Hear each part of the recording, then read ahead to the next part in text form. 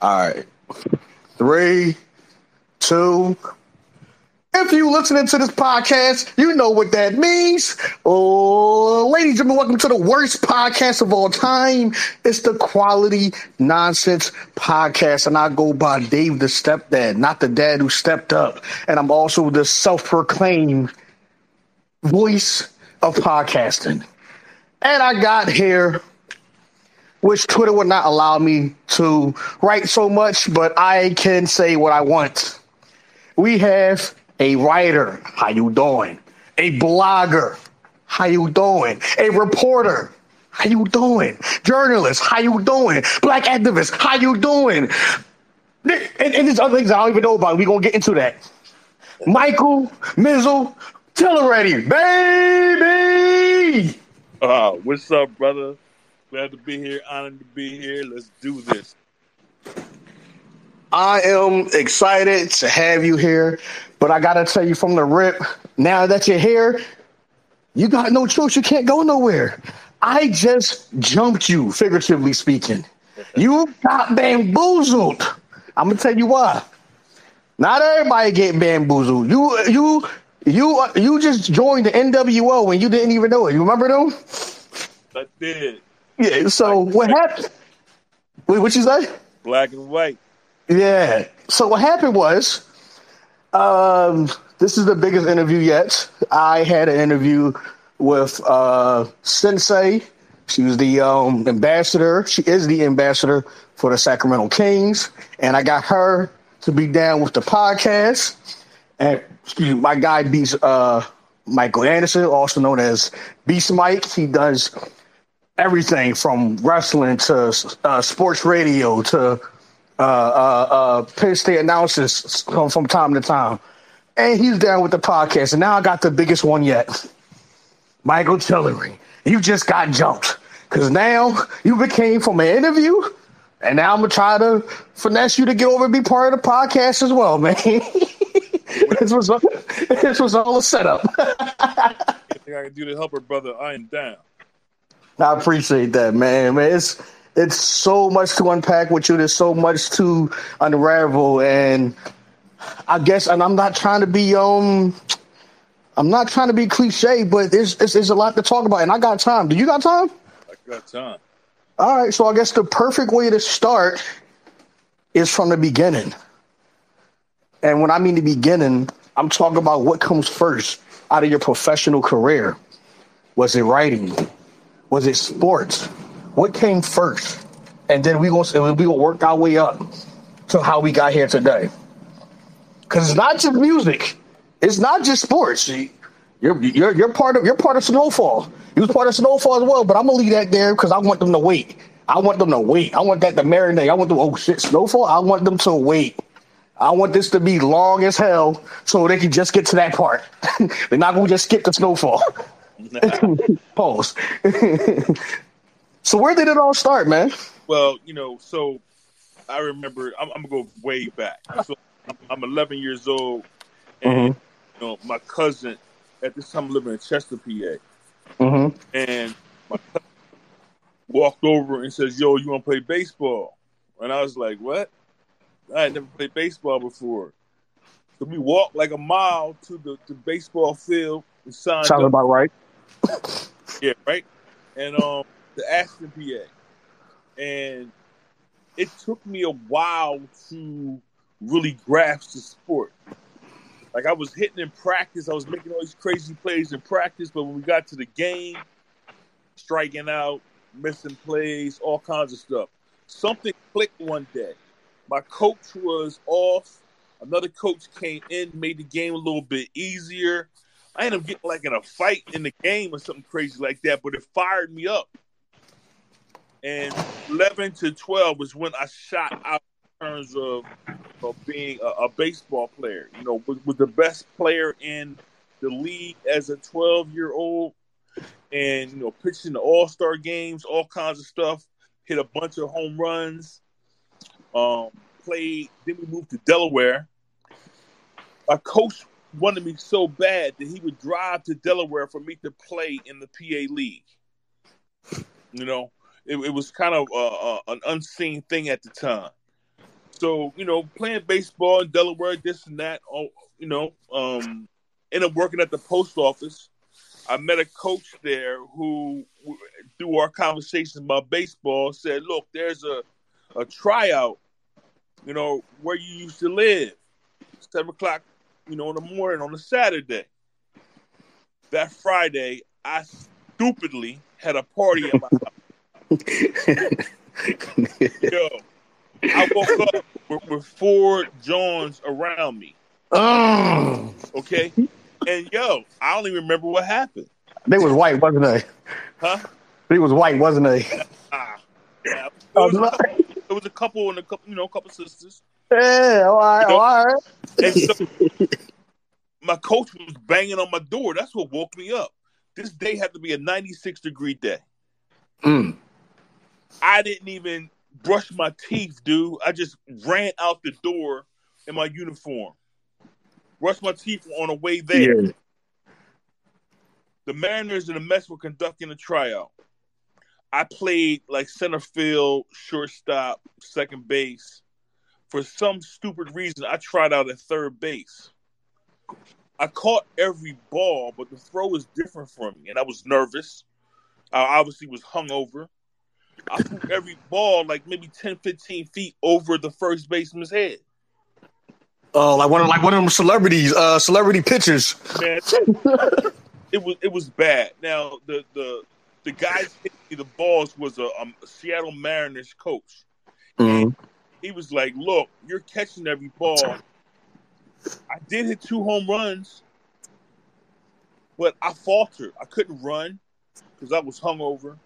It was 96 degrees. The heat was blazing, and I just failed. It was just an epic fail.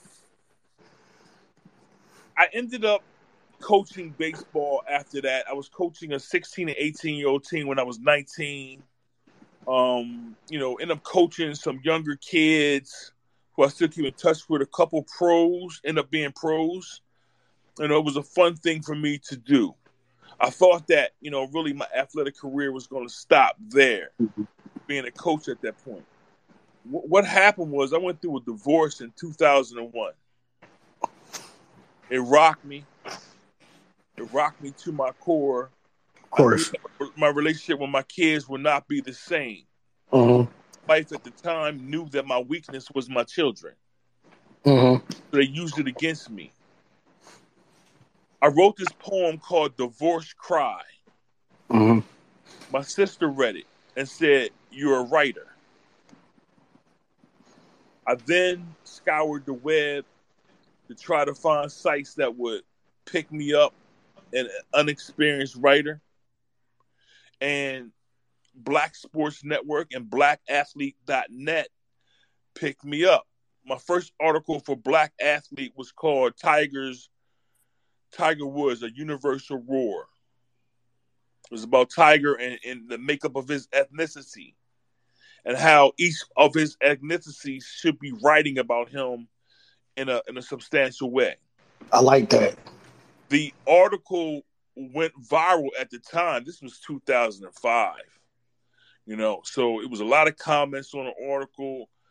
They gave me a lot more responsibilities. I went over to Black Sports Network. They allowed me to have some editorial duties.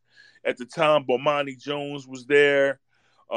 Dave Zyron, this writer named D.K. Wilson, another writer called Ron Glover. A lot of very talented writers. I kind of shot to the top because they allowed me to be myself. I started doing a lot of interviews, a lot of coaches interviews. Every coach at the time is like Tommy Amaker was at Michigan.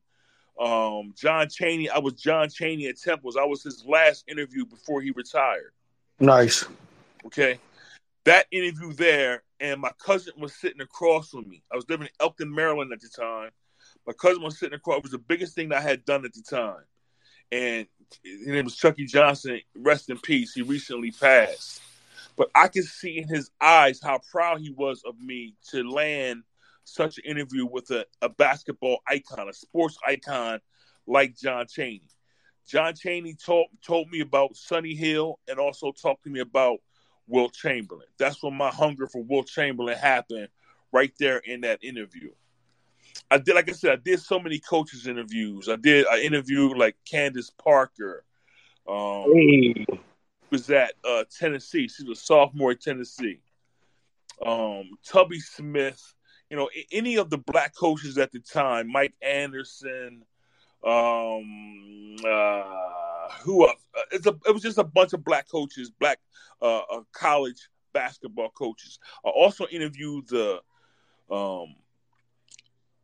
main dude at Ohio State. His name was Gene Smith. He was athletic director there. That was a very important interview for me because at the time, Ohio State had the biggest budget in college sports. From there, I began to interview a bunch of journalists to try to learn the field.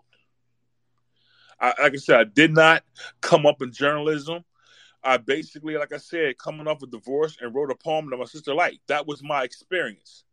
So after I started to write more, I had my own site called michaeltillery.com where I interviewed Chuck D, a Public Enemy. I would spam him every single day. And finally, he asked me to be on his Air America radio show. I thought he was bullshitting, you know? And you were persistent. Yeah, but he called me, and I was like, I'm talking to Chuck D right now, you know? So the prominence in Chuck D, you understand, like in the early 90s, in the early 80s, up into 87, I think when Nation of Millions came out for Public Enemy, that was our beacon as black men. That's what made us shoot out and poke our chest out and not be afraid to speak in a black way. So Public Enemy was rolling. They were rolling. You know, they actually gifted Ice Cube with America's Most Wanted to try to stem the gangster rap tide. And this was a time where it was more about black empowerment than having fun. Right.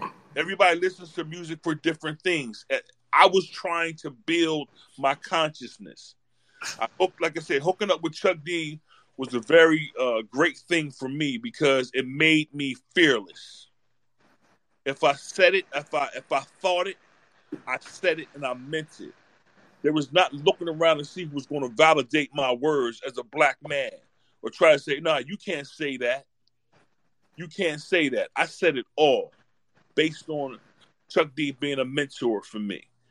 I interviewed Chuck D a few more times after that on my site called The Starting Five, which unfortunately is in flux right now, so it's not online.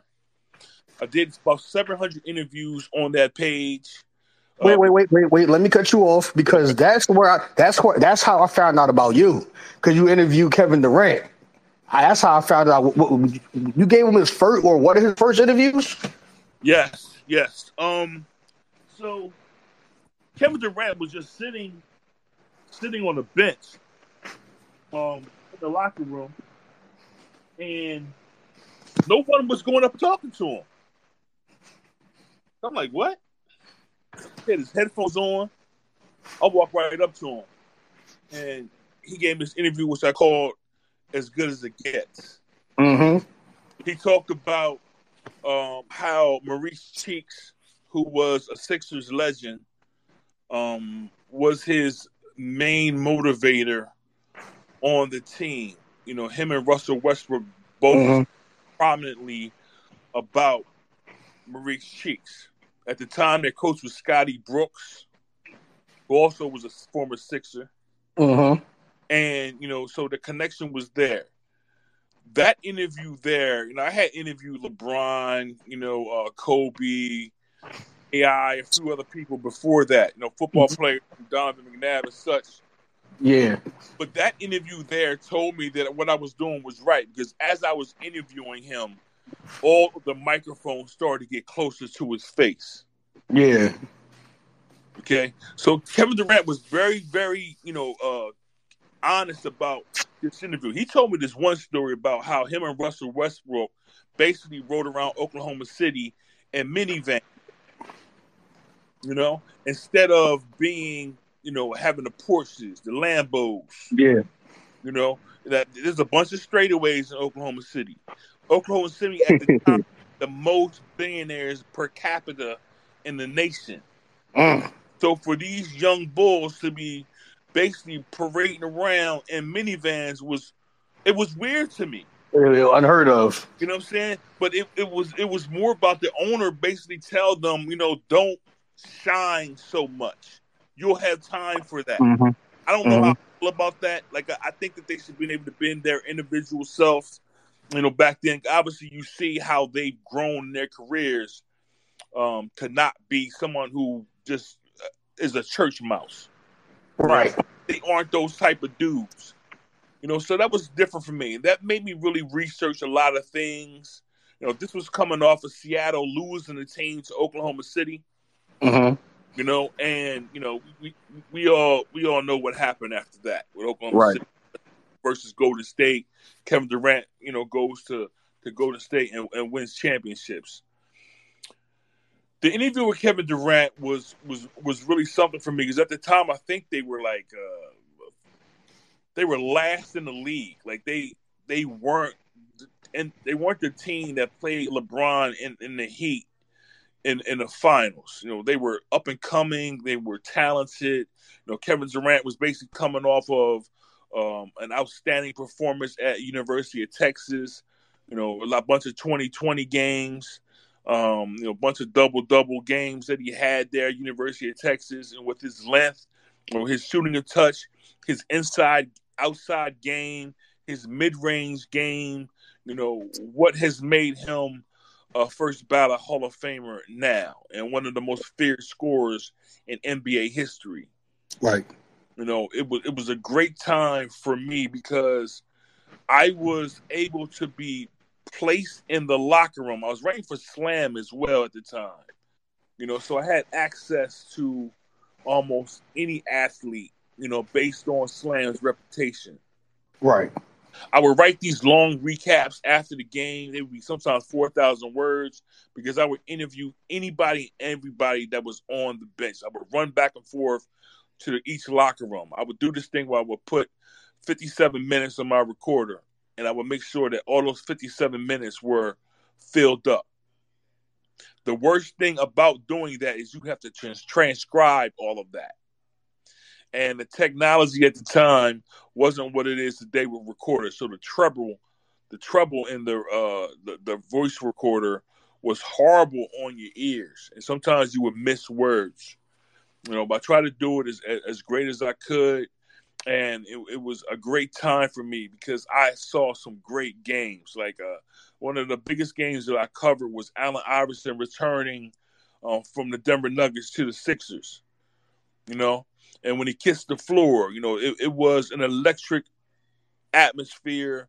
It was so loud in there. It's probably the loudest game I've ever been to. I remember that. Yeah, it was super packed. That was emotional. Yeah, it was very emotional. And AI gave me a great interview after that. One of the writers who was there, one of the photographers there, took a bunch of pictures of me standing next to Allen Iverson at the podium, interviewing him both pre and post game. I use those pictures a lot today.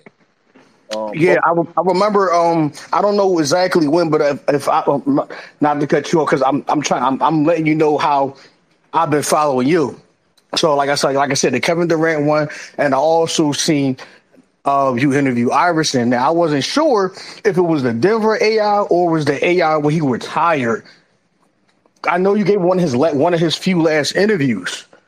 Well, so I'm looking at now. The picture of the avatar we have on Twitter is me and Iverson. I didn't realize that, but okay. I interviewed him both as the Denver Nuggets when him and Melo were there, and also when he came back. I actually told the Sixers when he was going to come back. He had played for Memphis, he had played for Detroit, and I said, "Yo, Allen Iverson, he's going to come back on this day, isn't he?" And the Ed Stefanski, the GM at the time, looked at me kind of funny, basically like, "How did you know that?" Allen Iverson came back at the time of Drew Holiday and all of them was on the team. Andre Iguodala. Yeah. It was a great, great time for me because Allen Iverson was very introspective about his career. You know, he was humble. He was really trying to help out Drew Holiday in particular and the best of the younger Sixers. And, you know, I just happened to be struck in the middle with that. And that's, like I said, this is at the time when Kobe and LeBron were also coming up. You know, so both Kobe and LeBron would grant me access in a locker room that few others would receive. Right. LeBron would shut down the locker room for me and my boy, Anthony Gilbert. We would basically go from New York to Jersey to Philly to D.C. and do these long interviews with Dwight Howard, Wayne Wade, Carmelo Anthony, LeBron. Anybody who was the best player in the game at the time. And they saw us as beneficial to them because we weren't about the snark. The snark was very disrespectful of athletes in the last decade.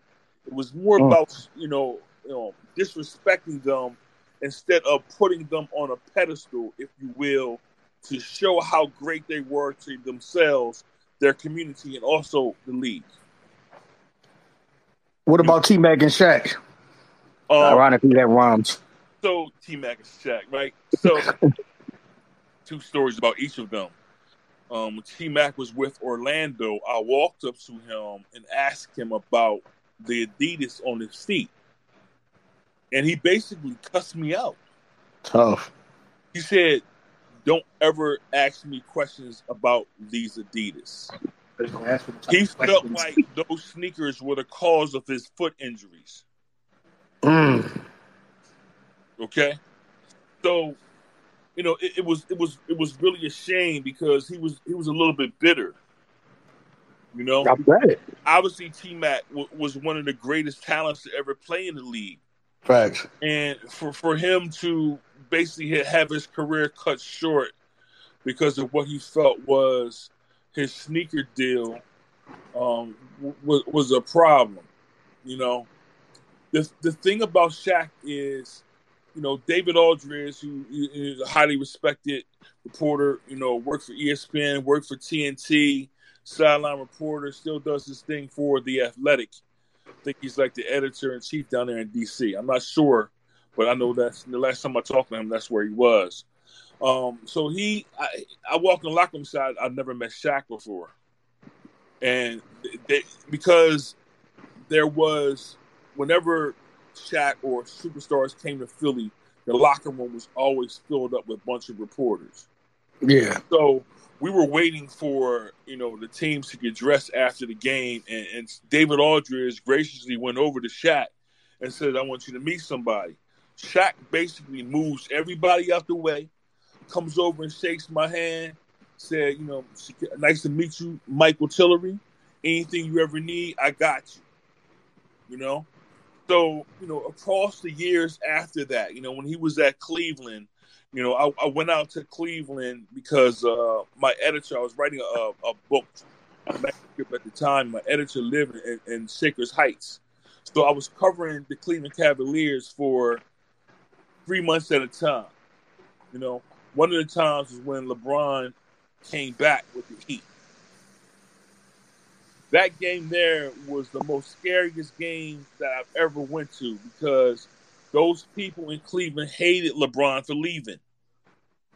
That was the scariest game you ever been to. Even when we gonna get into your NFL, we gonna dig in NFL, but even with your NFL days, that was the scariest one. Yeah, no question, because of the hate that they had for Yeah. LeBron. I wrote this piece called "The Hate That LeBron James Love Made."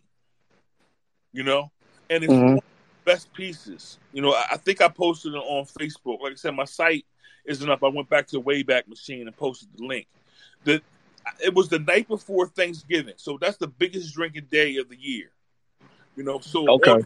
all these college kids were in Cleveland, in Shakers Heights, just reflecting on LeBron James from Akron. Mm-hmm. You can hear in their voices how they will love him and hate him in the same sentence. because he was their prince. Yeah. The reason why the game was so scary is because we didn't know as writers that were there if somebody was going to bomb the place. Shit. It was that tense. There was all kinds of fights in the stands. You know, it looked like the first kids who fought segregation for schools back in the 50s and 60s. That's what it felt like. How they were screaming at these players. You know? So it was a big event there, and I was very fortunate to be there, but it was based off me doing the work. I gained some respect with a lot of the communications people across the league, and they gave me access to big games like that. I'm going to be perfectly honest with you. On my way to the game, I was crying because I was at the epicenter of the sports world for that day. I still have the whole day in my mind. I have never written that story. Interviewed everybody from Mike Bivens from BBD, New Edition, to all of the Cleveland, luminaries that were there. Bernie Kosar at the time played quarterback for the Browns, and Ron Harper, who was a great Cleveland Cavalier before he tore up his knee. He was on a Michael Jordan type trajectory in terms of his offense and defense. Terrell Owens was there. I hung out with Charles Barkley that night. It was just a really great night. The two writers of name that I was there with was Delvis Valentine and Branson Wright. And Branson Wright should be basically Brian Windhorst at ESPN now. I don't know how Brian Windhorst got that job over Branson Wright, being that Branson Wright knew so much about LeBron and had covered him, had written about him at the Cleveland Plain Dealer as well. But they picked Brian Windhorst. Maybe politics. Yeah, maybe politics. I'm sure it was that. But Branson Wright and I sitting on the wall at halftime. Bruce Pearl, who was the at the time the Tennessee college head coach, was talking to somebody, and Branson and I were saying, "No, look at Bruce Pearl right there." And as we were standing on a wall, this white lady walks up to us and is like, "Yo, can you show me to my seat?" And we were like, "Lady, we're writers, not ushers." Bitch. It was embarrassing, man. But that's the way of this world. But again, that was a great night for me. It was a great night to really be in that city, to see how that city reacted to LeBron James coming back. I was also there when they pulled down the Nike banner off the building. I saw shit. I saw how the city was energetic and electrified when LeBron was there. After he left and they took out all of his names and faces off of the Q Arena, there was nobody there. Like, there were so many businesses right there around the stadium, and they were all packed when LeBron was there. And when he was gone, there was nothing. The one thing about Cleveland is, because it's such a city that's fallen by the wayside, you could tell who the players were based on their cars coming out of the parking garage. Oh, dang. And a lot of the fans there would follow the cars until they couldn't no more. It was just a bad time for the city. I remember, being at my editor's house, and she ordered a pizza, and I, went to give the pizza delivery man a $5 tip. It was like I gave him $100. Oh. $5 tip. The town was that down. It was down bad. It really was. I remember having a conversation with the taxi cab driver on my way to her house, and all you saw was a bunch of taxis, but nobody was getting into them out of the train station. I would take the train to Cleveland. I would go from Philly to Pittsburgh and eventually to Cleveland. Now, the thing about that, on my way back after that game, on my way back to Philadelphia, it was like 12 o'clock at night. It was a snowy night, and I got on this bus, and I'm talking to the bus driver about this game, about LeBron, about his legacy, about Cleveland. You know who the bus driver was? It was a bus driver who punched that girl. Oh, you serious? Yes. It was him. Oh, man. Going to jail now, that brother. Yeah. You know? Going to jail today. Yeah, that was something. It was really something, man. So the point about this is I am fortunate to be in moments and spots like that. Yeah. Be able to see history as it happens. You know, for me to recognize that bus driver was something, you know. For me to be at that game was really something. I'm very appreciative for the Cleveland Cavaliers for allowing me to cover that game. I remember the night before I had a long conversation with Chris Broussard, one of my friends, about LeBron, his legacy, and how I should approach that game. The game was really something because I was also interviewed by the Wall Street Journal, and the Wall Street Journal also published this page of what the Cleveland Cavaliers fans were going to do, like at certain parts of the game, to really give it to LeBron. You know, I have a problem with fans at times because this kid is at the time he was 26 years old, and one of the reasons why he left, what people don't understand, is Dan Gilbert, the owner at the time, was building casinos based on LeBron's popularity. Oh, wow. Did not want to be that dude where he had the city's financial, everything about the finances on his 26-year-old shoulders. He didn't want that responsibility. So that was one of the reasons why he left. Dan Gilbert, his son recently died. Rest in peace. I remember his son, walking by us, waiting for that game to begin. Reggie Miller walking by me, hit me in my stomach. Having a conversation with David Aldridge there and Eddie House about Eddie House being a receiver for the Oakland Raiders.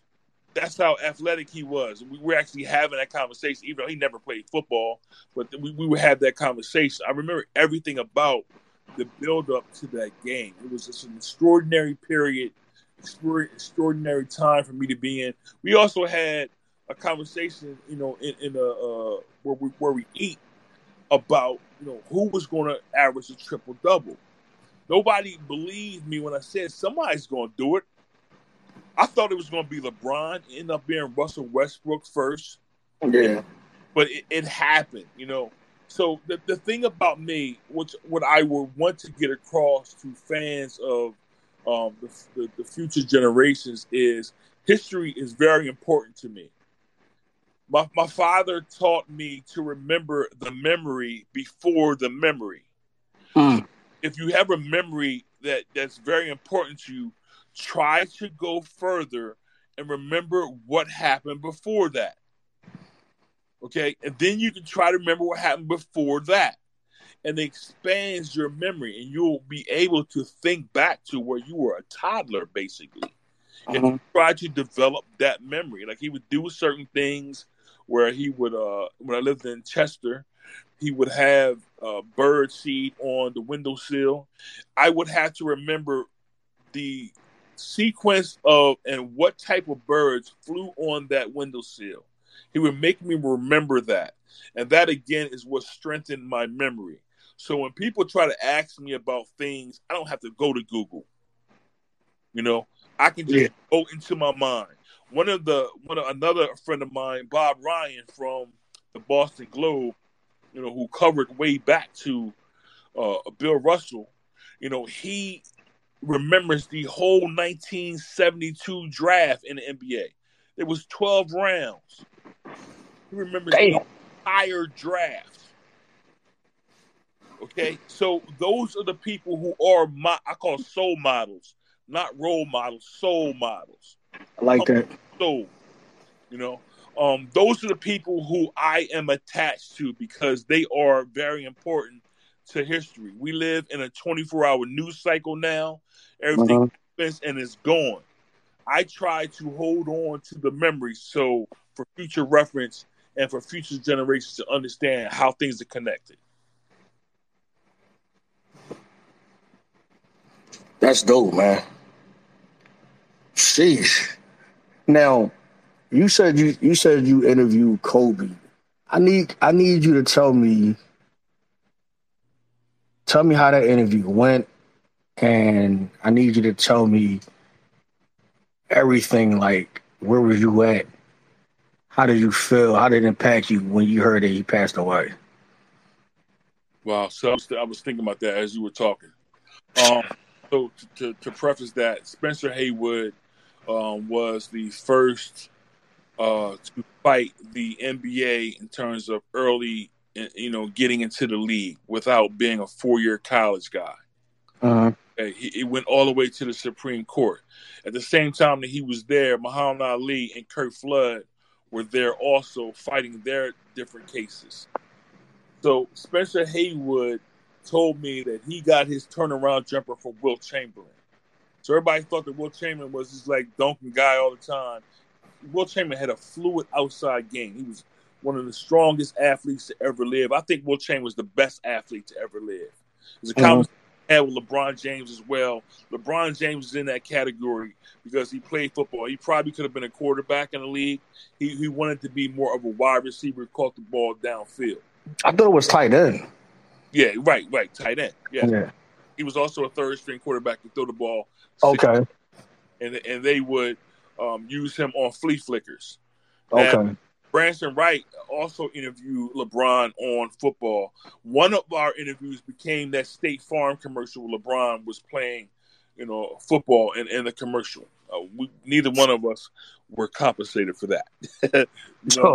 But yeah. So again, speaking to the greats of the game at the time as they are in their prime, Kobe was one of them.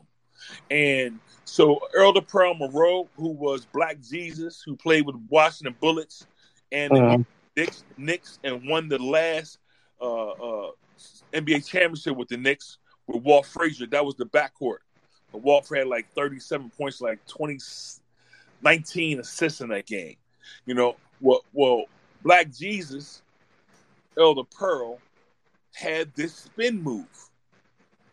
He created this spin move that eventually became Barry Sanders' spin move in the NFL. Okay. So as he's come here, Kobe comes here with the Lakers.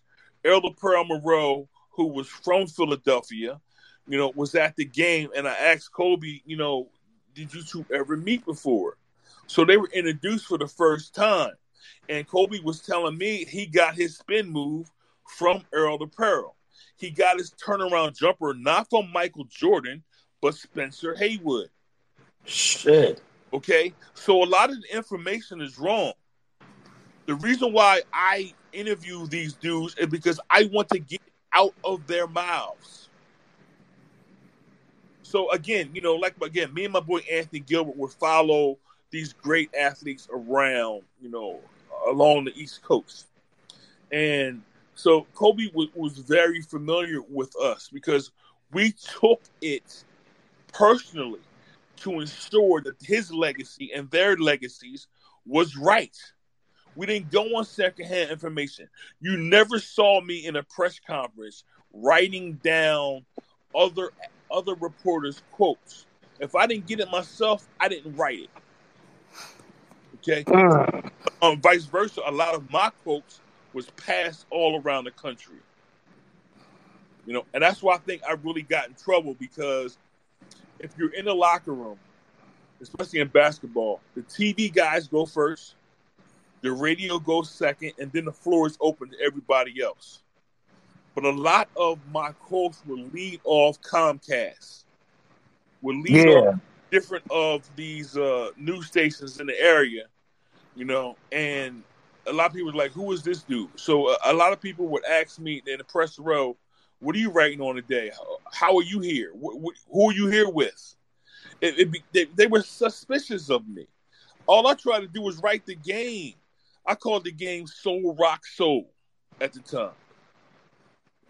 So Kobe would basically tell me about his career. We would really push forward, him being from the area, playing for Lower Merion.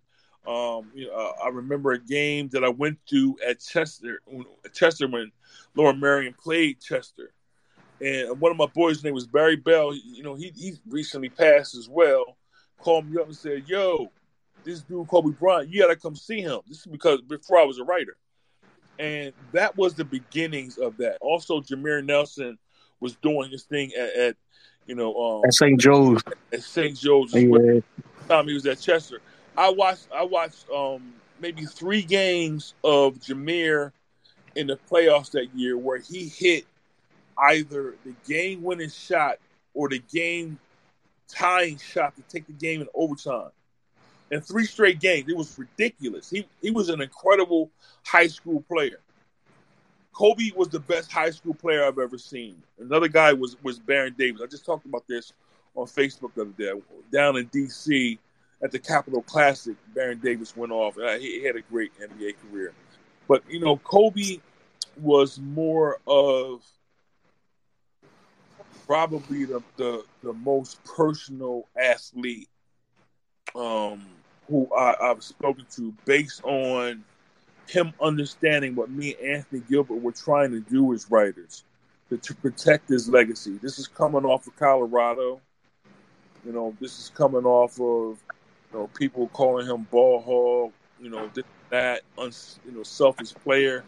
Kobe was very unselfish. He just wanted to make sure he won. That was his whole thing.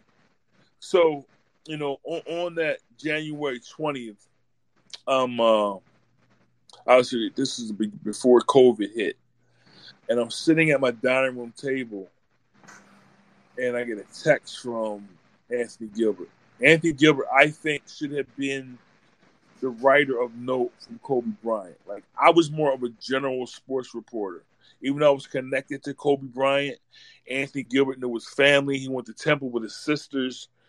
He should have been that guy. Maybe he will be that guy, later on, to write something great of Kobe Bryant. But, so he texted me and was like, "Yo, did you hear?" And I said no. And he called me and he told me. And I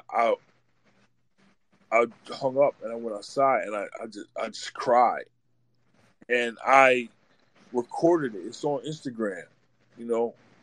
I couldn't believe it. It was still such a shock, because Kobe Bryant, the night before, is when LeBron James passed him on the all-time scoring leader. Right. Okay, so I thought that I was going to get this great interview with Kobe Bryant, speaking about LeBron passing him, and Kobe basically told me that I got to go watch my baby girl play in California. That's what type of father he was. He didn't want to upset her or miss time with her. One of the biggest regrets I have as a father is me covering games while my kids were playing games in high school. I didn't get to see a lot of my kids playing high school because I was all about the grind. I had to build my career. So I missed, and I had to sacrifice a lot of things that I should have been there for my kids. And, it's a huge regret of mine. It really is.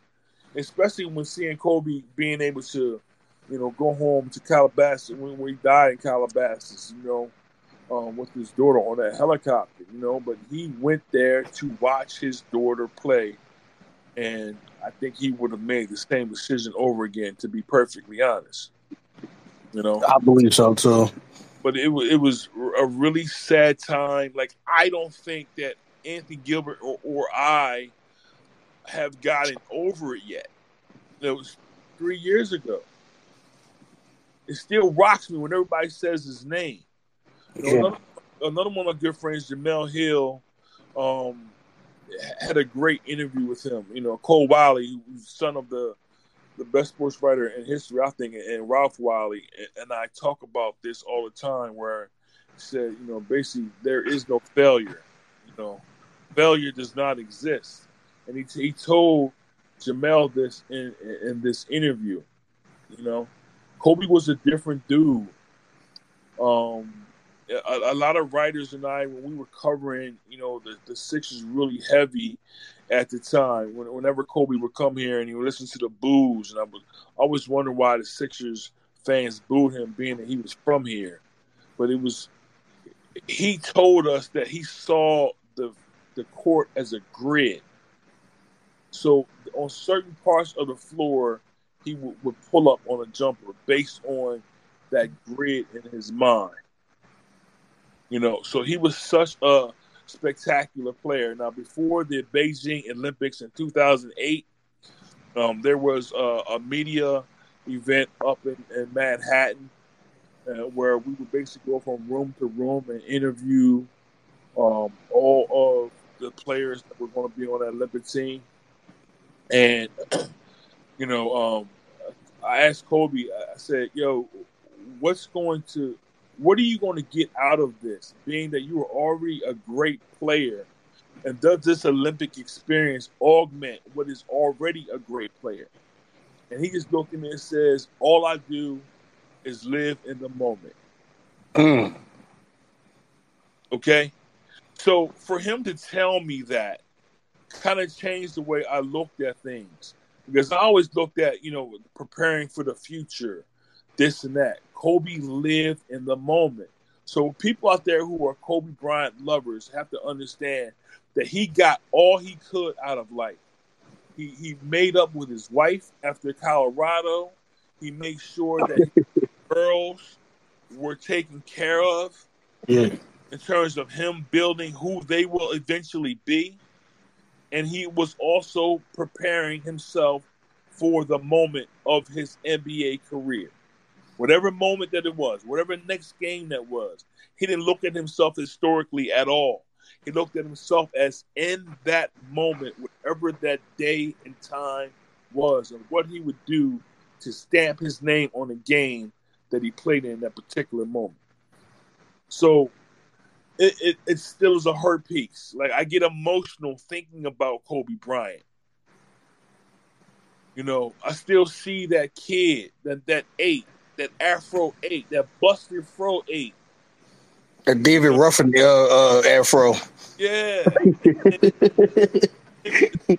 I'm 24 and building on the Los Angeles Lakers legacy. You know, being able to play for one team. You know, scoring, you know, the 60 points in that last game that he played in. You know? Him being this burgeoning entrepreneur who was producing a lot of things, winning Oscars for his work, you know, doing a lot of things that a lot of athletes now do based on him being this cool ass professional, always being a perpetual learner. You know, he wanted to learn everything. He wanted to make sure that he was prepared mentally and physically for the moment. A lot of people have to understand this is the path that he took. Everybody doesn't have to take this path, but I think it's the best path to take, is to live in the moment. Everything else will take care of itself if you are prepared for that moment.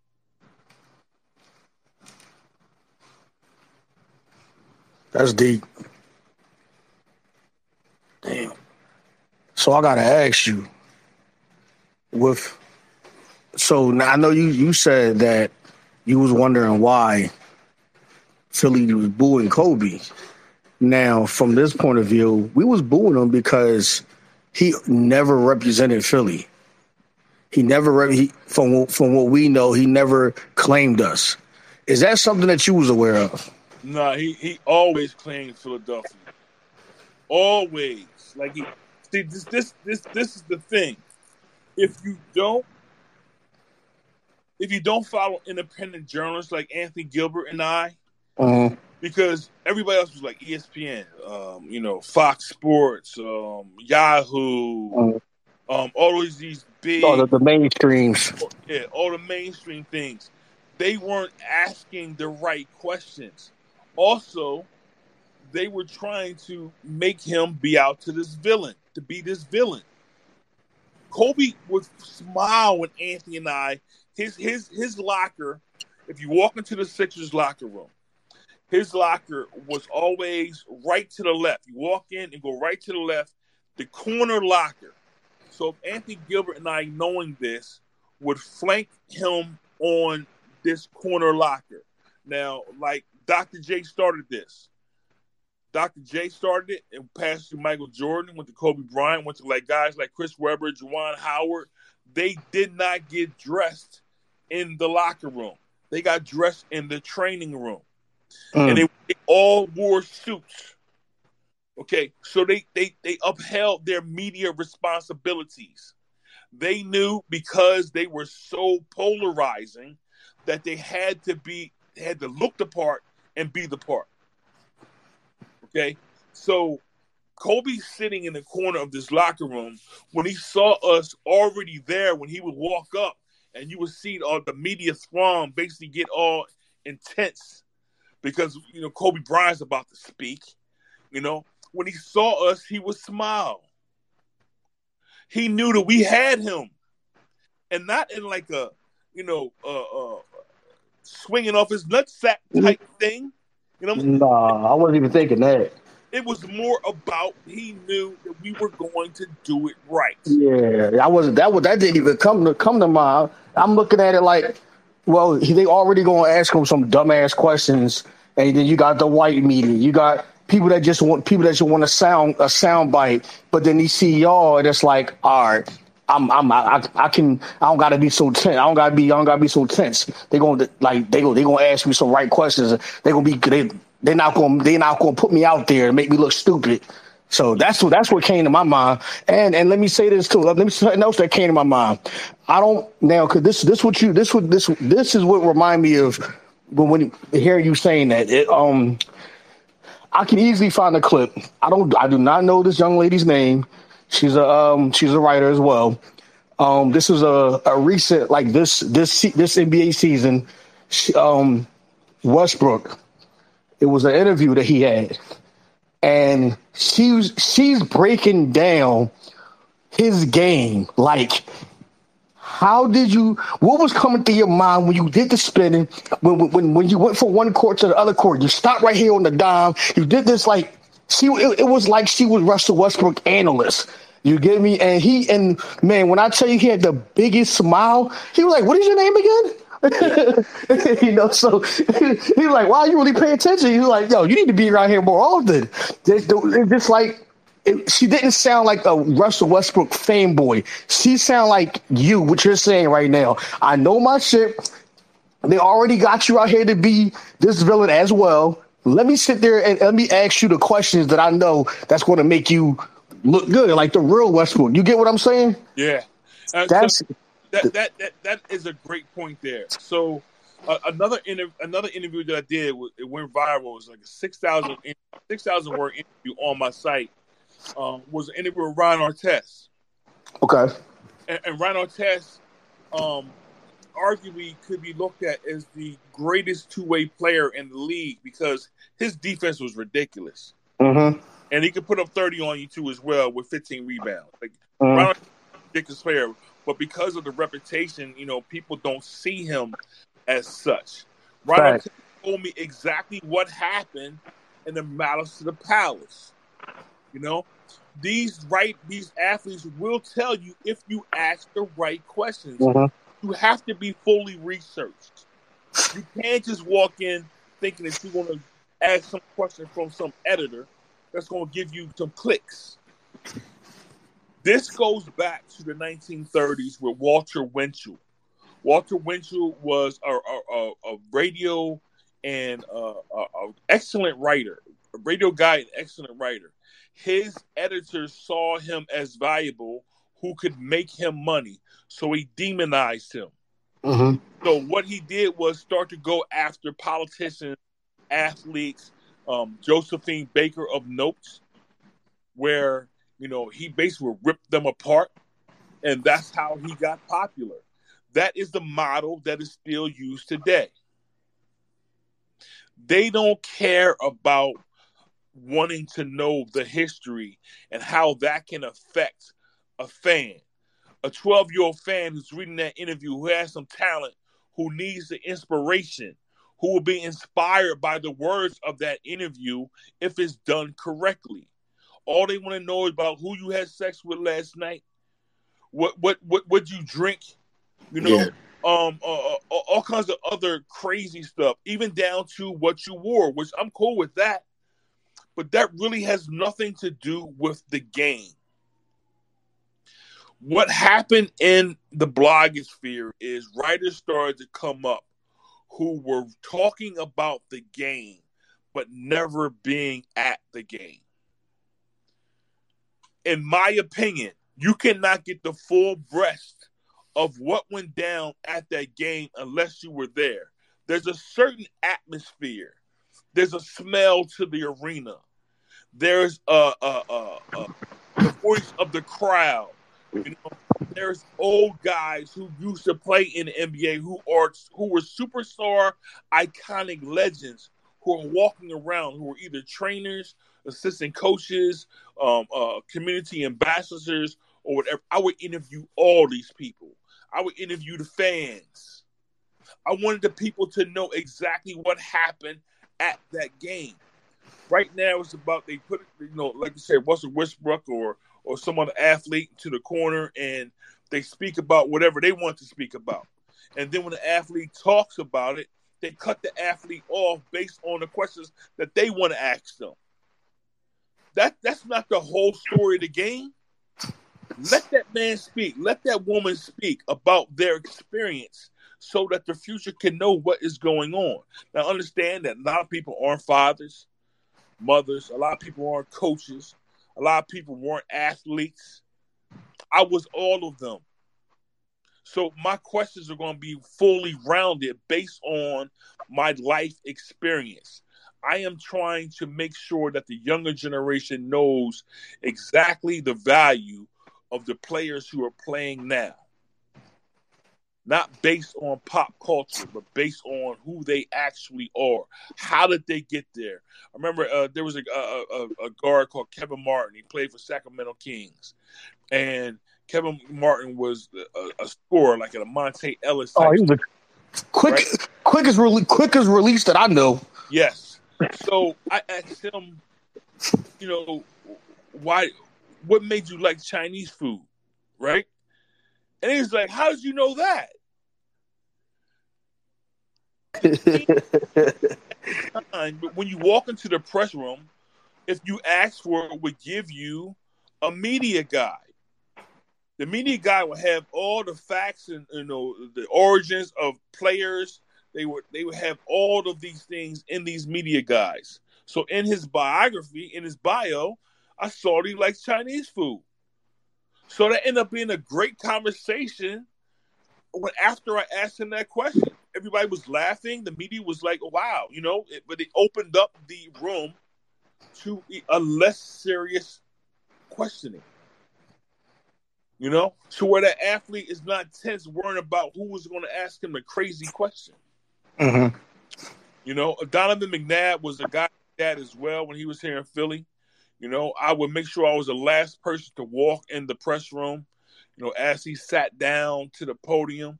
What people understand is the quarterbacks in NFL dress separately from their teammates. They have their own showers, because they know that they're going to be the first person who's going to be asked questions. So their makes sense. Their locker and everything is right next to the door to the press conference. So all I got to do is get dressed, go right to the press conference. I try to be the last in there to try to loosen him up, because a lot of these questions were going to be ridiculous.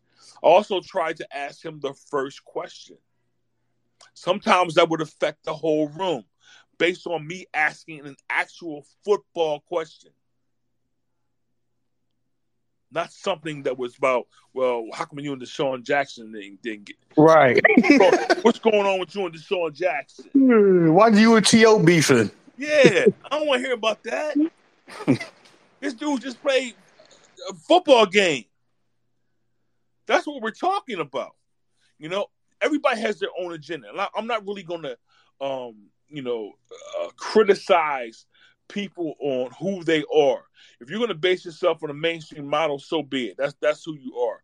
My agenda is different. Like, as an independent, I'm able to get in deep to the stories that I think are relevant. You know, and eventually these stories become the ripples. People, when these stories come out, people is like, where did that come from? They don't know it's me. They don't know me. I ain't famous. But I'm the one who put that story into the vernacular. You know, and that's my aim, to add something different to it. You know, like when I say happy birthday to people, I say happy you day. I like that. I like that. If you're a man, I say happy next 365. Hey, I like that. You know what I'm saying? So there's different things that you can do. If it's your anniversary, I say happy. I don't say happy anniversary. I say happy. Those are the things that make me to be remembered. Because you're saying different things. You aren't following someone else. You are carving your own path. That's how you learn, by stepping outside the box and being prepared for the moment and being unprepared. Like I told you before we came on, just ask me anything, man. I got you. You know, if it's something that I don't know, I'm going to tell you I don't know it. But it's something that I can expound on, I can do that. And any question is not going to be something I can't answer. Now I want to piggyback off. It's not the same thing, but it's under the same umbrella. You were saying that it's a completely different vibe being at the sporting event, compared to not being there, right? Mm-hmm. And I was thinking about wrestling because I'm a huge wrestling fan, right? Still to this day.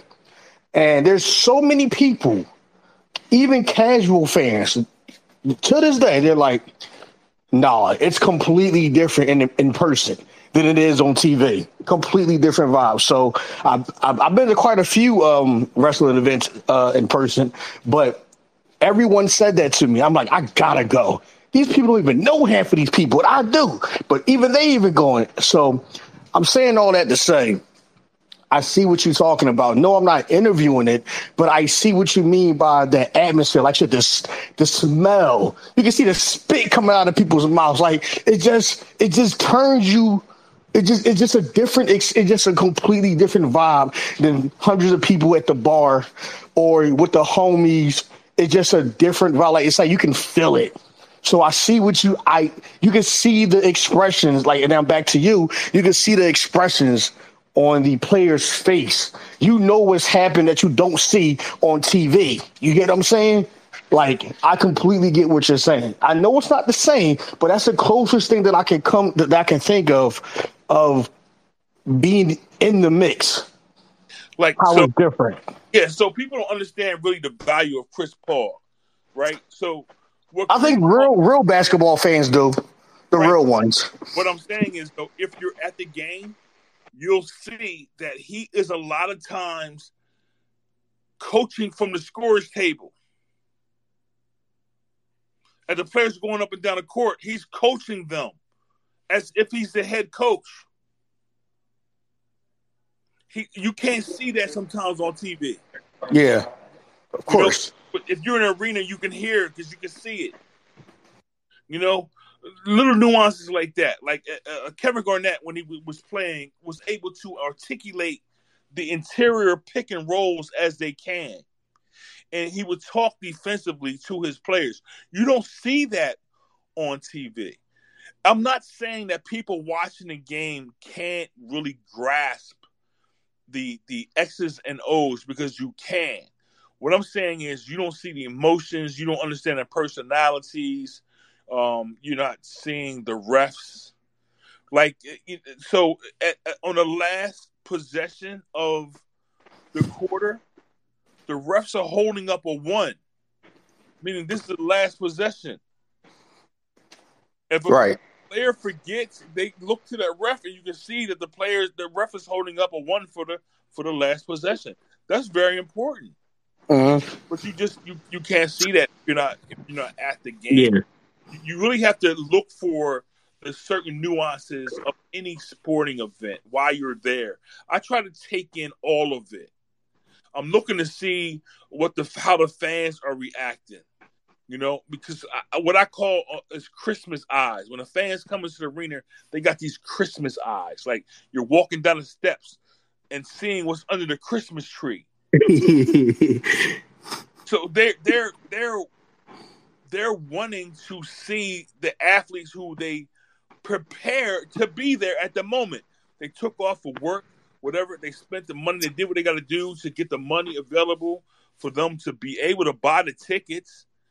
So when they finally get to the game, they're excited to be there, and that's why I think a lot of fans, are miffed when a player does not play. That's the reason why they're so upset, because of load management. I get it, because they did so many things just to get to the game. Right.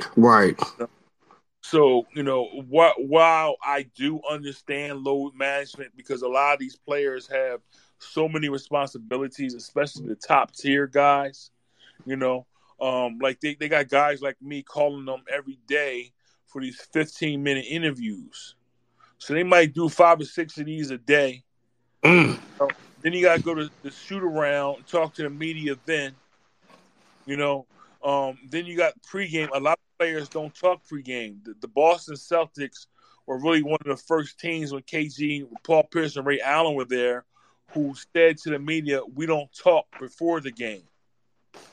So the pregame is when a lot of magazine and newspaper writers get their features if they aren't able to go shoot around, which is sometimes like 2 o'clock in the afternoon. Okay. So there's like 7 minutes after the game for us to talk to the players. After they gotta get dressed, and we gotta wait for them to get dressed, and then we can finally get into them to ask the questions that we want. If you ever cover a game, make sure you go to shoot around. That's when you can get the most access to a player. I remember I was talking to Derrick Rose one time. Chicago was here. And I looked over because I kept seeing this jumper fall. I'm like, who is that?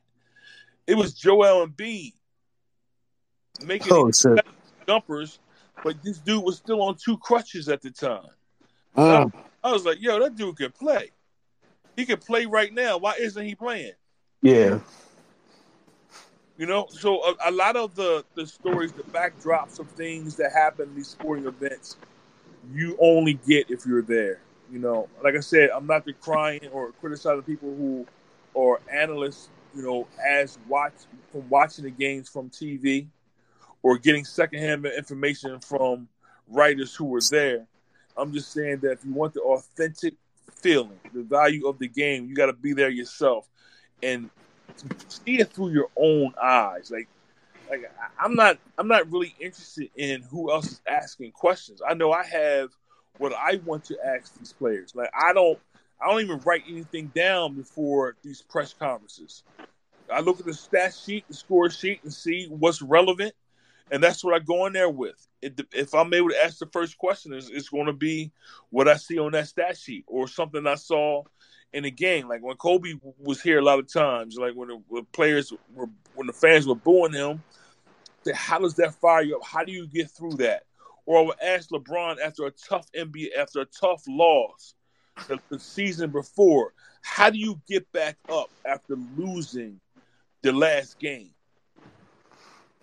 And a lot of these players will give you some of the best stuff based on how they're affected emotionally. Right. Now, let me ask you a 2-parter.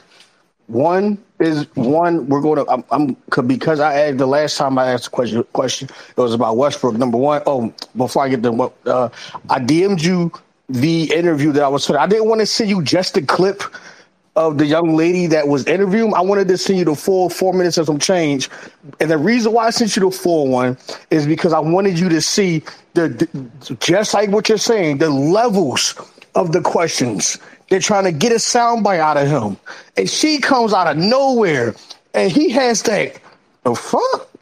Like he's surprised, like she knows what she's talking about. This is what I was telling you. This is what listening to you, telling me about your interviews, and even me reading your interviews. Because I read a couple of your interviews, and I might be wrong because I know this was many years ago when I was really a young boy then. But I think I seen you on TV interview on CSN. It was one of them AI interviews. If I'm not mistaken, I might be wrong. You can correct me if you. But I think I've seen you a few times. Yeah, that was definitely me. That's when AI came back the last time. Came back exactly before he retired. I forget exactly what I asked him. I video clip somewhere. Right, yeah. It was about something about the Philadelphia fans. If I can't remember, how with you coming back. Pay homage to the Philadelphia fans because we loved AI when he was here. Facts. So I want you to see the like you said, like the way they ask these questions. They trying to set these athletes up, but then you got someone like that young lady, like yourself, like the man Anthony Gilbert. They ask that right question is like, yeah, he got me. You get what I'm saying? He got me questions. Like you said, that's going to be my phrase for the night. No, it's too late at night. That's my phrase for the rest of the week. He got me. Yeah. So I want you to see that. You're going to see exactly what I'm talking about. That was amazing. So the question was, and I would have sent it. I would have sent it on Twitter. But I don't know how to do that. I'm not trying to figure that out and end this. So I just personally DM'd you. So anyway, the question is, two-parter. Number one, because we talking about Westbrook, how do you feel about fans when they do too much to these athletes? Like, for example, Westbrook in Philly. The guy, he threw up the fuck you signs of Westbrook. Westbrook pointed at him, got him kicked out. Come to find out the guy was a comedian. But, yeah, whatever.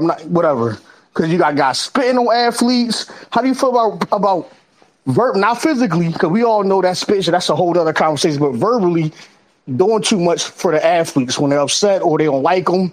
That's number one. Number two, you were saying how the refs, they have their hand up. Last possession.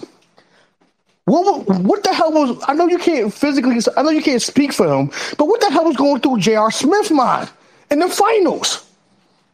You know what I'm talking about. In my opinion, I don't have any knowledge. I think J.R. was high as fuck. Because it's different now. Weed is decriminalized. I'm not gonna lie. When I played on a team, we probably lost 5 games in 10 years, and me and my other 2 dudes who were stars of the squad, we were high every game. It made your jumper wet. You know what I'm saying? Mm-hmm. It was ridiculous. The movements that you were make was only there because of the herbal essence. You know what I'm saying? So, JR, maybe he messed around with the wrong strand that night. You know what I'm saying? And forgot where he was. It happens. I remember one time I was so high, I walked up the court and the people in the silence said, "Yo, come on. What are you doing?" I was still in the back court. I was high out of my mind. You know what I'm saying? So maybe that happened to him that one time. But as far as the fans, like I wrote something in the New York Times, and it's still in the archives there about fans and their behavior to athletes. Fans sometimes have this entitlement because they paid that money, as I was alluding to earlier, about them doing all the things they have to do to get to the game. So they're charged up, they hyped up, they want these athletes to score 97 points in a game, 55 pounds. You know what I'm saying? And if they don't play up to their standards, they're going to be pissed. In my opinion, and maybe because I was that athlete, I don't agree with booing. I don't understand booing. No one is sitting at your job booing you if you have a bad day, if you got hungover, if you're hungover and you ain't ready to do what you're supposed to do. You don't have nobody booing you. People have to understand this. Athletes are in their bracket. Like, so they're just like your job, my job, everybody else's job. That's what they're seeing. They're seeing the sport as their job. Even though it's a game and they're getting paid millions of dollars, crazy $1 million to play it, it's still their job. So they have bosses at their job. The fans ain't their bosses. Fans think that they are their bosses. Fans think that they can shit all over these athletes just because they pay money. And athletes are looking at them like, yo, dude, who are you? Why are you talking to me like this as if you know my mama? You know what I'm saying? So people aren't able to separate that part of it. They think that because these dudes are on TV, they can say whatever they want to in their social media posts. They can not say whatever. They can fabricate things.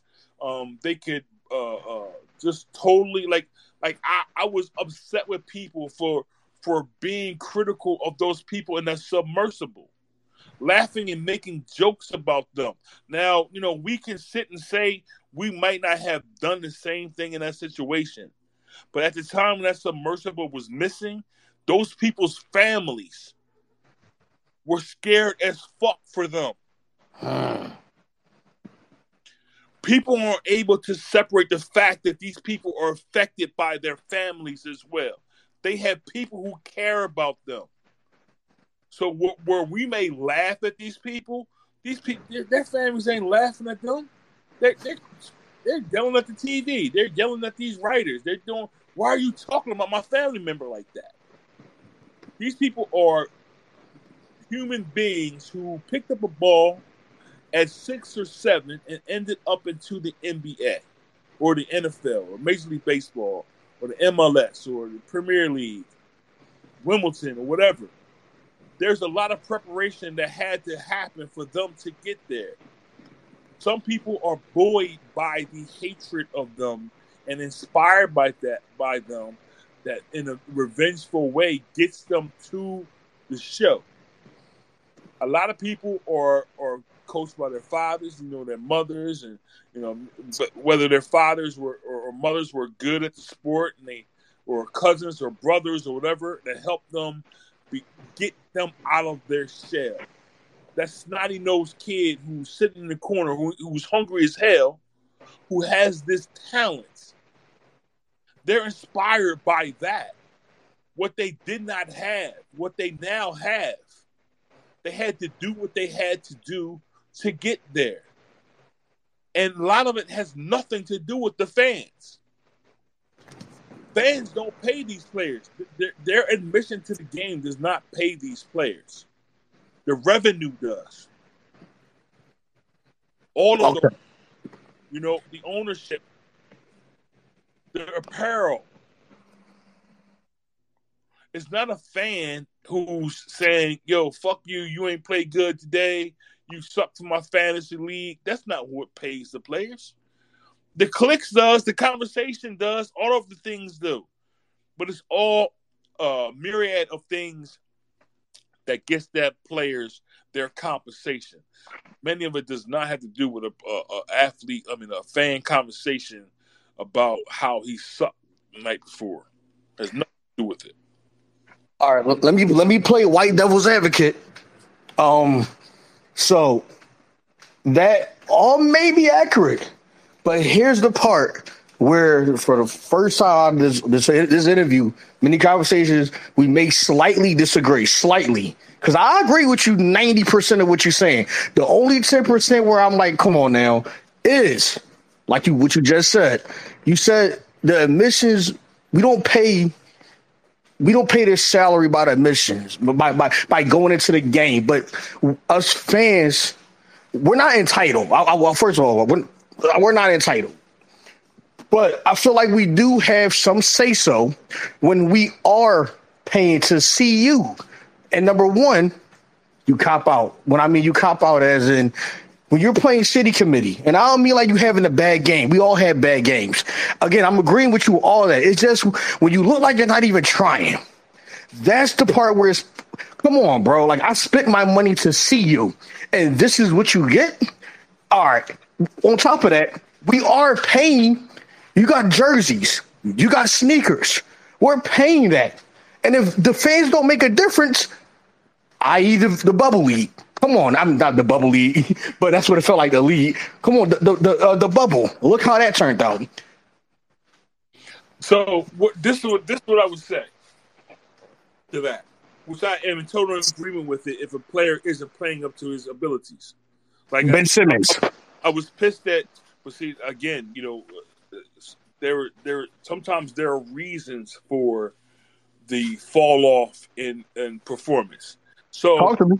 what I notice in being in locker rooms across all sports, players are most affected by childbirth, divorce, marriage, and death.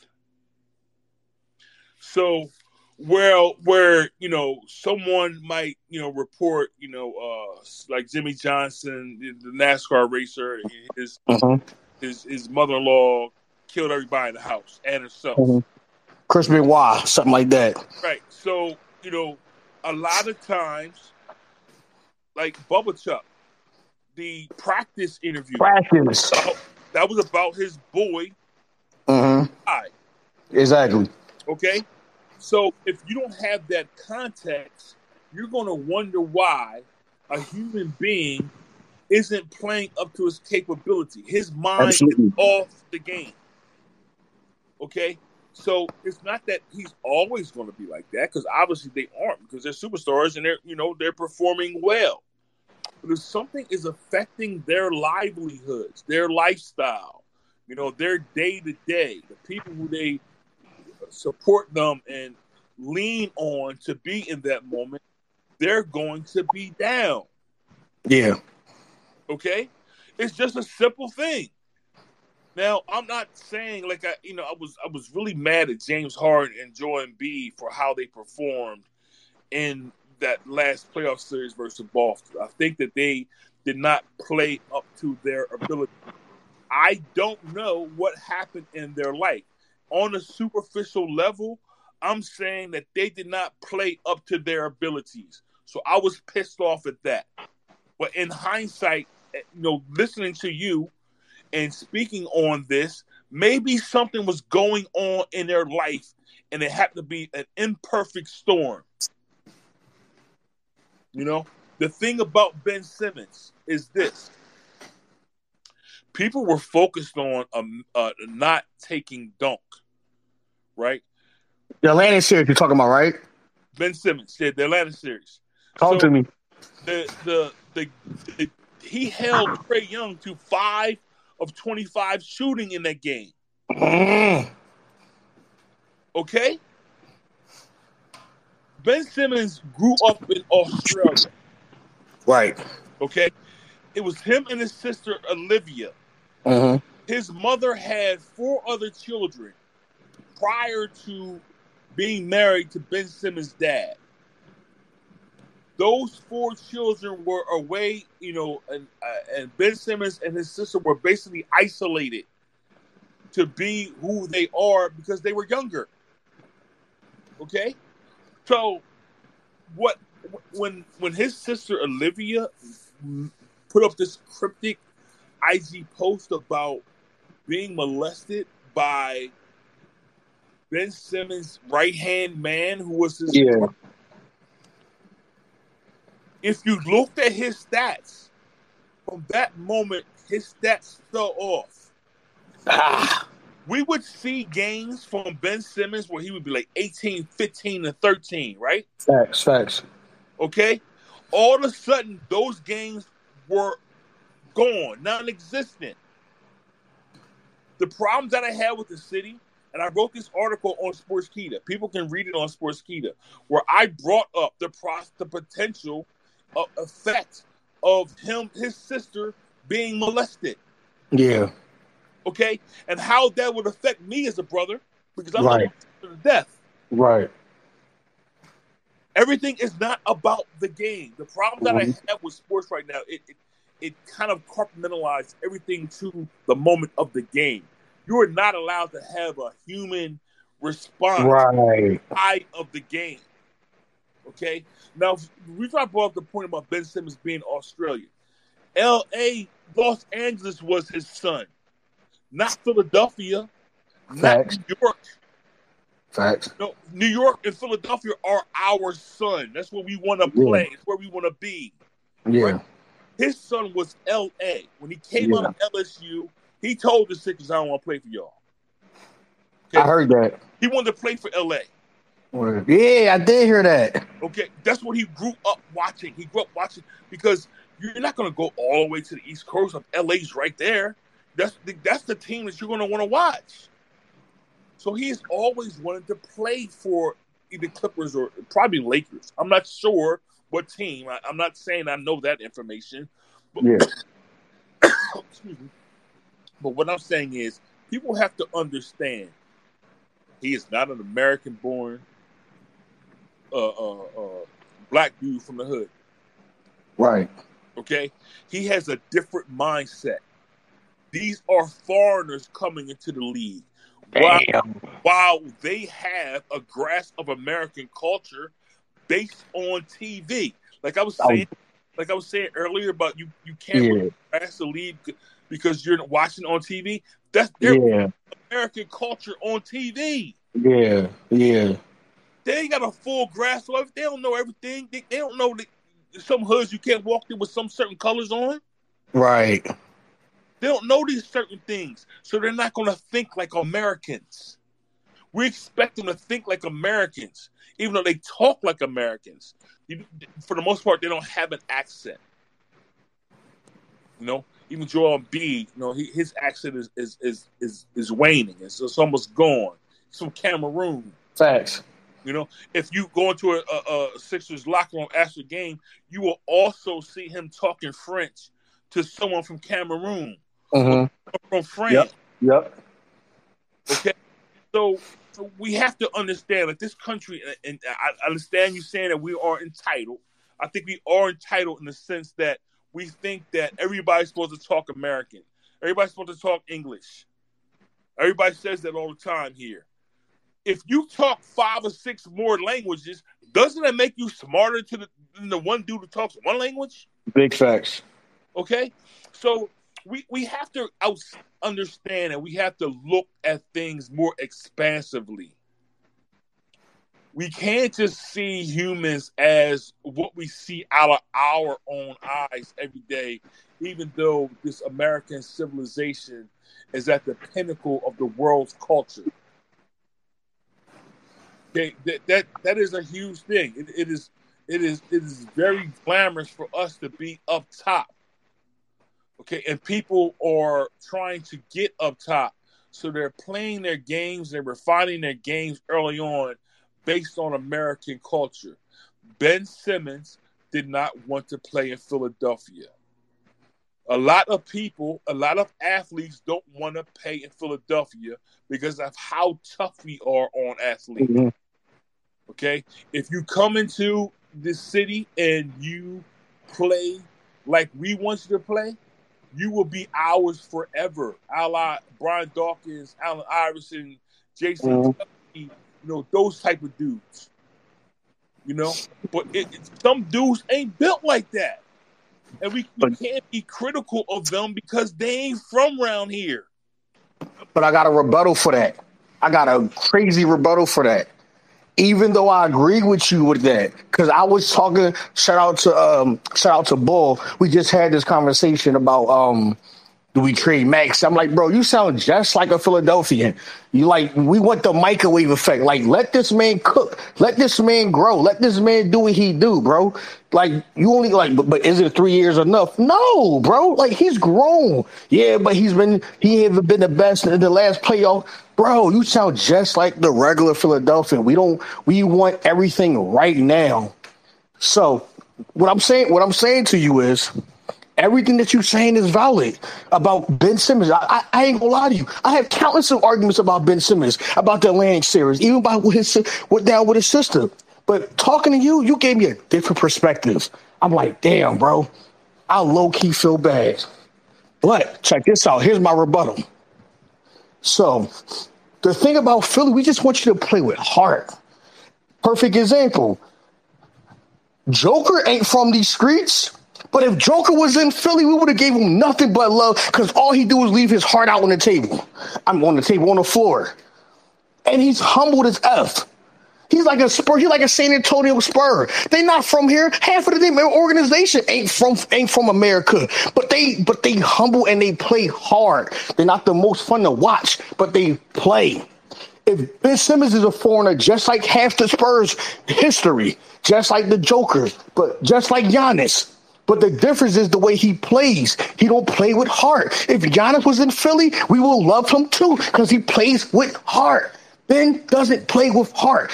Before and after the situation with his sister, Embiid plays with heart. Sometimes he's soft as hell, bro. He's too damn soft. But he does give us nothing but love. He does play with heart.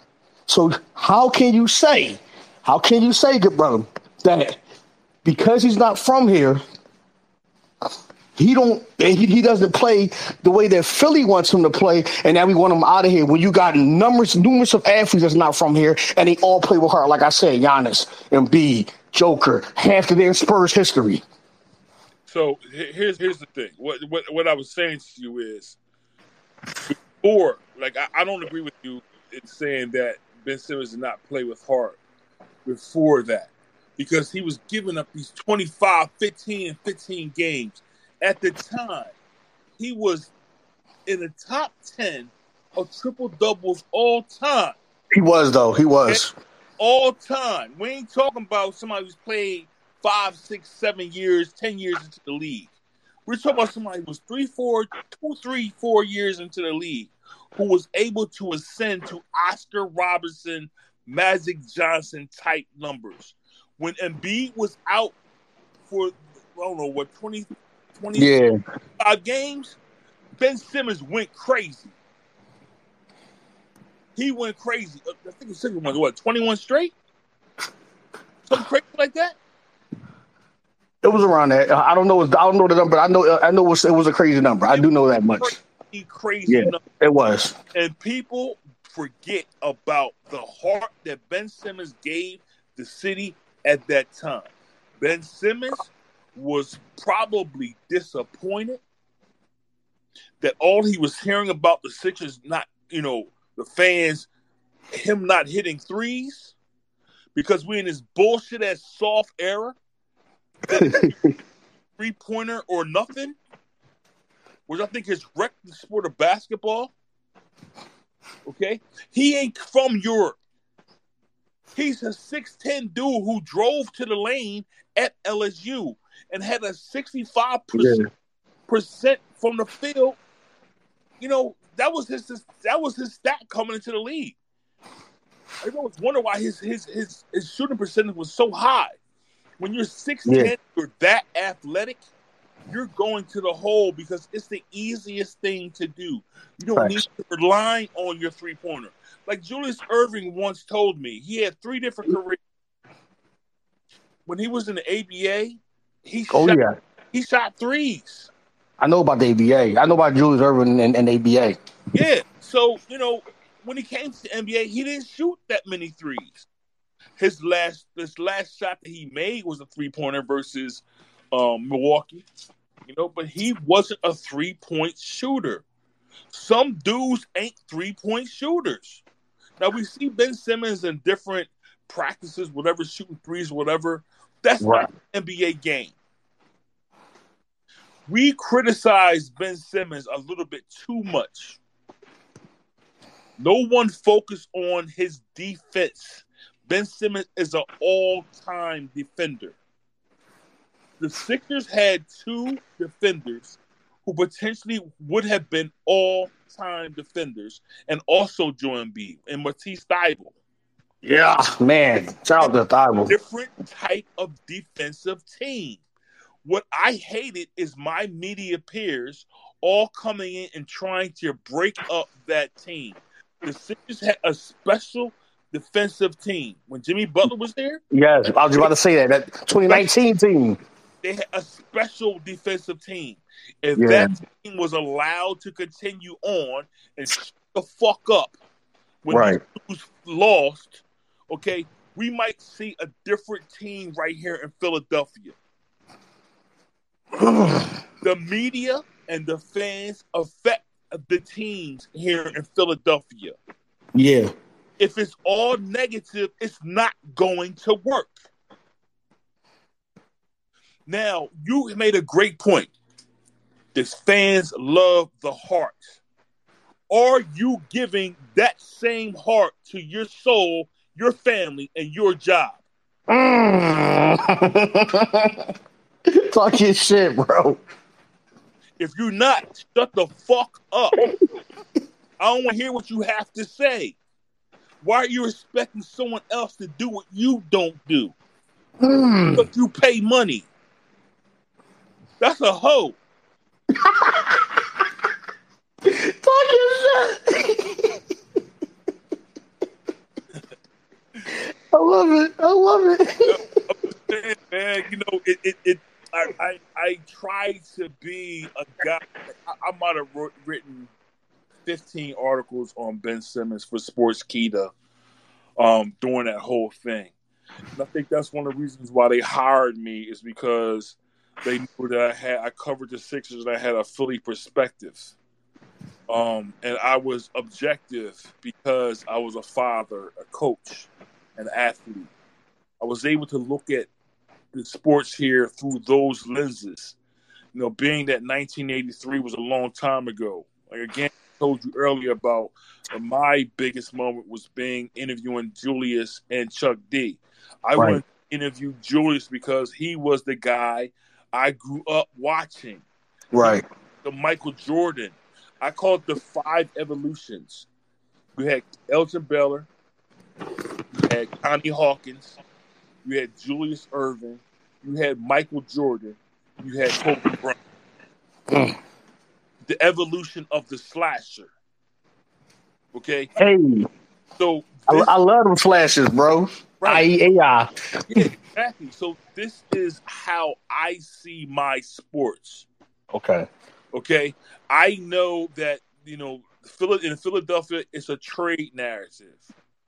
Where, you know, like when I covered Andre Iguodala, the city was looking at him as he was the number one option. Andre, yeah. The third option. All you had to do was put the first and second options around him. Philadelphia ran Andre Iguodala out of this town. I remember covering games because he was missing a lot of foul shots, especially late. Yeah. You know, some people are enigmas. They're affected by the crowd. You know, they're affected by different things. If you miss a couple of foul shots, all of a sudden the fans are getting on you and forgetting about the 98% of your game. Okay, it's going to affect you. Now, I told the city to not trade Andre Iguodala. First of all, when they traded him, he went to I think he went to Denver first. He did. Then he ended up on Golden State. Yep. Finals MVP, Yep. three-time or four-time champion. Okay? Instead of getting on the Sixers brass to surround Andre Iguodala with superior talent, they took it out on Andre Iguodala. Instead of getting on the Sixers brass for not drafting Ben Simmons, they took it out on Ben Simmons. If all you got to do is do the research, you don't have to rely on guys like me who are going to give you the full story. Do your research. Wonder why these things are happening to these specific players. The whole thing about Jimmy Butler saying that it was about him and Ben Simmons when it was more about him and Tobias Harris. Find out why that is. First of all, Ben Simmons, the 22, 23, 24-year-old kid, is his life fully developed? Nope. We got 60, 50, 60, 45, 35 age people getting on a kid who's still developing. Facts. I did say the same shit. I'm like, no, listen, let that thing should have been allowed to play out. That one game ended up defining Ben Simmons. Damn, that's so true, though. That is so true. That one moment. All right, I got another rebuttal, but it's not as hard as it was before because you shut me the fuck up for real. You really did. God damn. Again, I have countless of arguments about Ben Simmons, and not just arguments, debates, but you really shut me up with that. This is more of your thought more than a rebuttal. Your thoughts. So you all right. That dunk is what defined Ben Simmons. But let me ask you this. This is like what I be telling my son. I say, son, it's not that one little mistake that you did. I'm not always on your case about every little mistake. It's about how you make this mistake, why you made that mistake. What were you thinking about? What Ben Simmons was, right, to Philly, again, if you can, take the rider out of you. With Ben Simmons, it was this. We're like you say, we're always getting on the case about shooting the three. Okay, you that's not your game.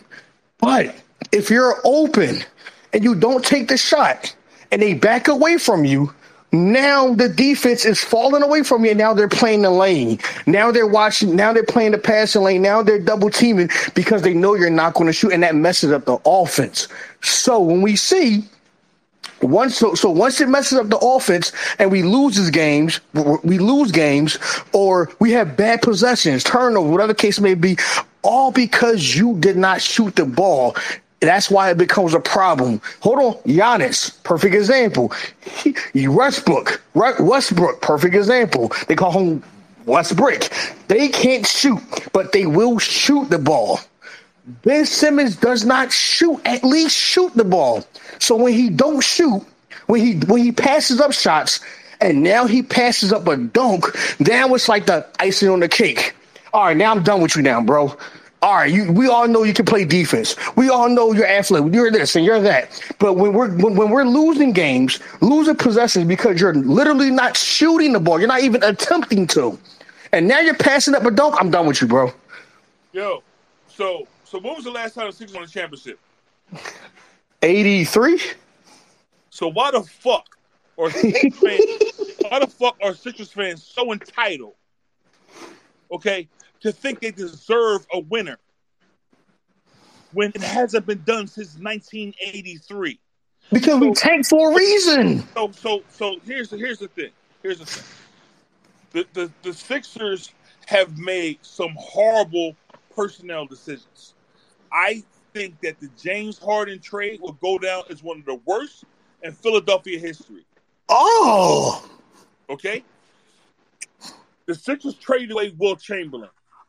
Yeah. They traded away Charles Barkley. They traded away Moses Malone. Yeah.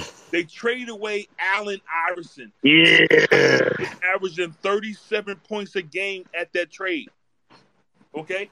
So, listen, what the point that I'm trying to make to you is you have to look at the total scope of things. Absolutely. You have to look at the front office, the ownership, the coaching, on down. You cannot just look at the players on the court, even though they are expected to perform. They also have to be prepared. There also has to be the makeup of the team. That one possession, it wasn't the missed dunk. The Sixers fell off of the face of the earth, in my opinion, when Joel Embiid and Ben Simmons chased down Kawhi Leonard, and he made that. Oh man, bro, why you got to bring that up? Yo, that ball hit the rim 4 times. Yeah, man, and he traveled. So if you remember that play, now you had 6'10" dude and a 7-footer chasing down Kawhi. Yes. I think that it was an imperfect storm that Right. allowed both of them to distract each other because they both met at that one particular spot on the floor where they were trying to block the shot. Okay? If either one of them would not have been there, that shot maybe wouldn't been blocked. Okay? After that moment, you got to remember, so me being in the locker room, one of the biggest leaders on the Sixers wasn't Jimmy Butler. It was J.J. Redick. That is true. That is definitely true. J.J. Redick would take both Embiid and Simmons aside. I got YouTube clips of me talking to J.J. Redick about this, where he would take them aside and challenge them to do certain things on the floor based on his experience, not from being an NBA player, but from being one of the best college players of all time and catching the heat from the world because he played at Duke. I remember that. They sent him death threats, bro. It was crazy. So, I think a house was burnt, was on fire, or something like that was on fire, man. Like JJ was crazy on Duke. Yeah, he was crazy, and I remember. So one of the perks of being an NBA reporter in the playoffs is when a closeout game happens, the teams they stick around, and you're able to talk to them more. There are other playoff games going on, and you're in the locker room watching playoff games with NBA players and getting their perspectives of those games. Okay. Talking to J.J. Redick and him telling me about his, the effect of him playing at Duke and the effect of him coming to the league and not really having a career he was expected to have based on, his statistics and what he did at Duke. It's one of the best times I had in the locker room, was able to talk to a guy as he's looking at the TV. You're throwing questions off of him, and he's able to, basically soften himself to get into the conversation, almost forget there's a conversation. One of the things about me that athletes dig is they forget that it's an interview. Yeah. They see it as a conversation. I'm not asking a question or a directive based on an editor or a publisher. I'm just going off the cuff. And they really appreciated that. So the thing about me and Ben Simmons is this. I'm not blaming Philadelphia. Don't get that twisted. But what I'm saying is his pushback to Philly's pushback probably ruined a Hall of Fame career. He was on track to be a Hall of Famer. If you remember, was it his second year? He was All NBA, so was second team All NBA? Yeah, he was. Yeah, I mean, come on. Like, that does not happen. Rookie of the year, second team All NBA. He should have won Defensive Player of the Year. But I got to ask you, all right, this is my last thing about that. Okay. What do you say when you got someone like Ben Simmons that does not shoot threes? He does not shoot middies. You go get a and he's open and he does not take the shot. You go get a player. But then you got someone like Westbrook and like Giannis when they will take the shot. You don't think Philly is, because this is the word that we've been using. You don't think Philly is entitled to be upset? At least attempt the jump shot? So did the Sixers get out of second round this year? No. Was that Ben Simmons' fault? When they didn't get out of the second round, when Ben Simmons was on his team, if you remember, the Sixers sucked before Ben Simmons and Embiid got on his team. They was tanking. That's why. Okay, but so you get these two players on the team, and you build something. You build a playoff team, and expect these dudes to win a championship when they in their early 20s. Yeah. Okay, that's the bullshit that I'm talking about. Yeah. You should not expect them to play well, but you understand. Michael Jordan went until he was 28. LeBron James, the same thing. Yeah. Why in the hell are we expecting our athletes to do something no one else does? Kobe Bryant, Allen Iverson, Kevin Durant.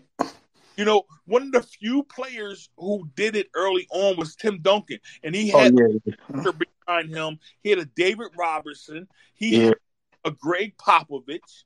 Okay, you don't see guys in their early 20s win NBA championships. Where they go is the second round, and they die for next year. Okay, and then they grow. I call them shoulder chips, not chips on the shoulder, shoulder chips. They get these shoulder chips, and that's when they finally break through. We have to stop this bullshit in Philadelphia of being entitled to win a championship when the pieces just aren't developed yet. And by the way, if I cut you off asking that last question, I apologize. My phone was on mute, so.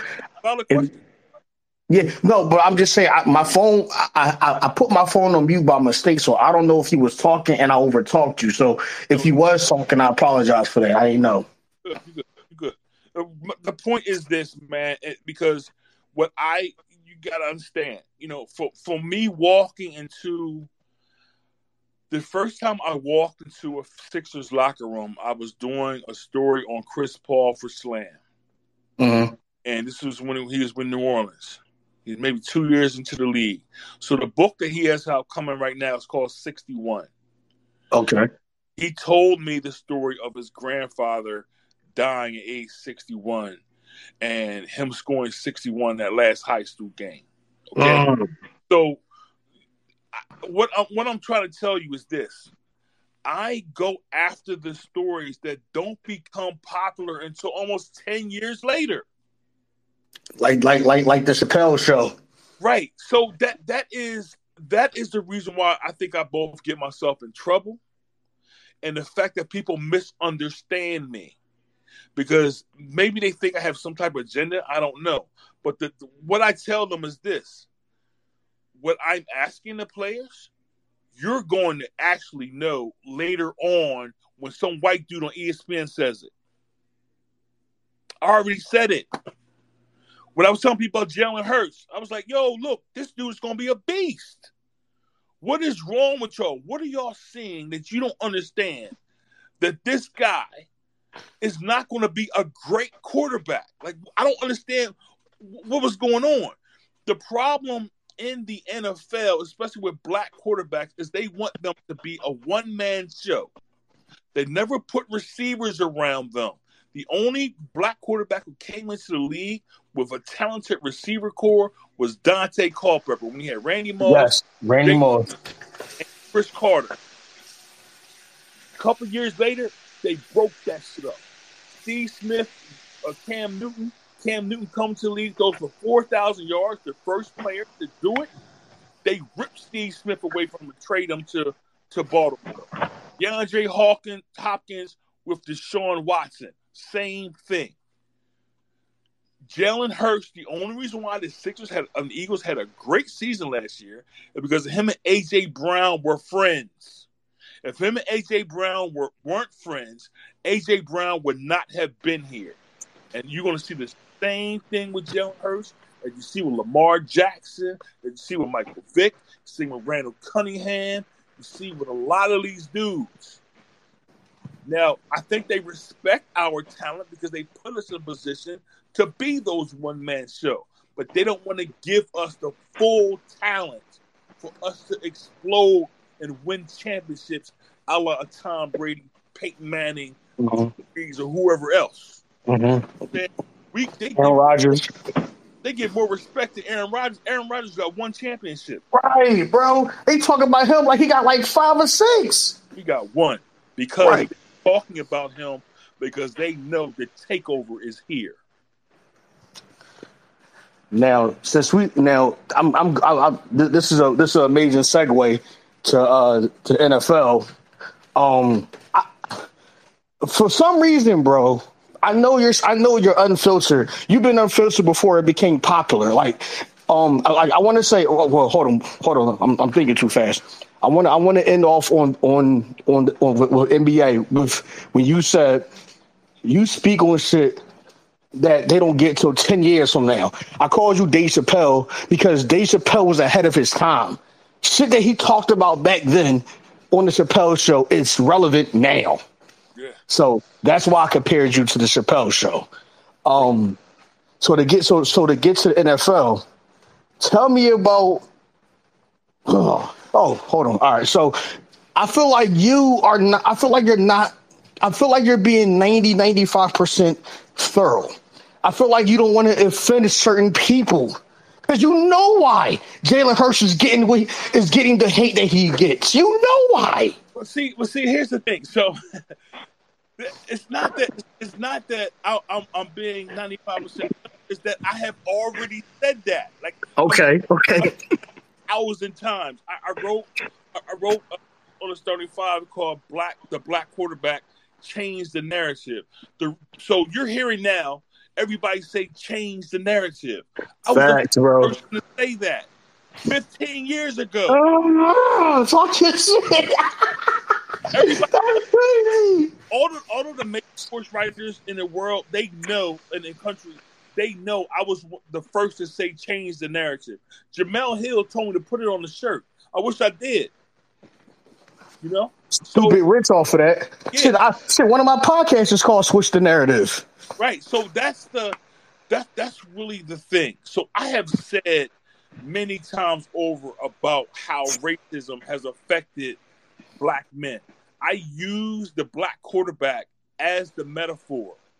I've said that so many times. Yo, what's going on? Why y'all holding these black dudes back? This goes back to Marlon Briscoe, James Harris, Warren Moon. You know what I'm saying? Even guys in college, Major Harris. You know, so many. Like, why didn't Lamar Jackson win 2 straight Heisman trophies? Why wasn't he the number 1 pick in the draft? How come he defaulted 18? Baker Mayfield goes first? Because you know why, bro. Of course. So the problem is this. When I speak this right here in racial terms, you know who the first person is usually on my post who's critical of me saying that? Oh, God. A black man. Yeah. Oh, my goodness, bro.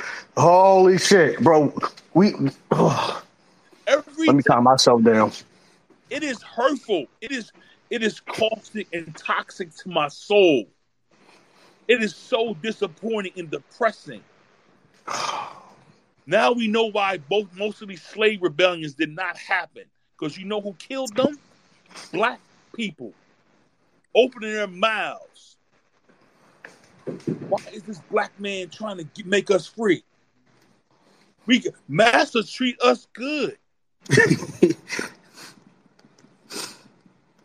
Yeah, that's man. I said all of this like when I first came out, you know, and the reason why I probably shot up the ladder so quickly in terms of a national exposure is because I was so raw and unfiltered, like you said. Exactly what I felt. Like, I'm 55 years old. I'm a grandfather now. I've said all these things. I've said them all so many multiple times. The people who follow me back then understand exactly what I'm saying when I'm critical of people critical of Jalen Hurts. They know what I'm saying. But Mm-hmm. the new generation does not. So they see me Mm-hmm. saying things on a superficial level. I've already said them. Like it becomes exhausting to be so repetitive. Most black people can't even name 5 black writers from the 60s or 70s or the 80s. Mm. Mm. I bet you they can name some white ones. The only one that I know is Craig Sager, as far as the white ones. Yeah, I mean, there's like so the biggest hit piece on my site when it was online was an interview. It was a 3-hour interview with Skip Bayless. Mm.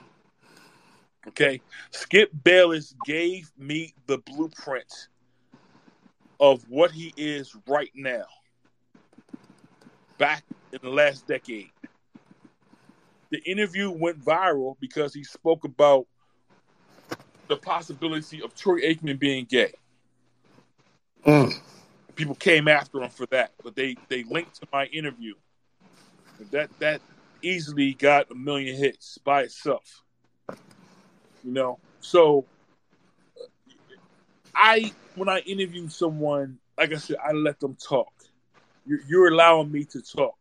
You're doing the interview the right way. You ask a question, you let me go off on what I need to say. The problem is with these interviews now from these major outlets, they're trying to craft the interviews to where you don't get the context of what an athlete is truly feeling when he's being asked a question. Instead, you're getting the cookie cutter model to basically fuel and fill what the viewership of fans are wanting to read. Like I don't give fans the full information. I want you to go to the internet and research something that I may say. Mm. Right. It's not that I don't dig you. Like I don't want you to know the information. I want you to be a perpetual learner, like I am, to continue to learn.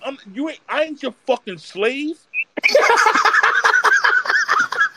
You know what I'm saying? I'm not gonna give you exactly what you want, motherfucker. This ain't dinner.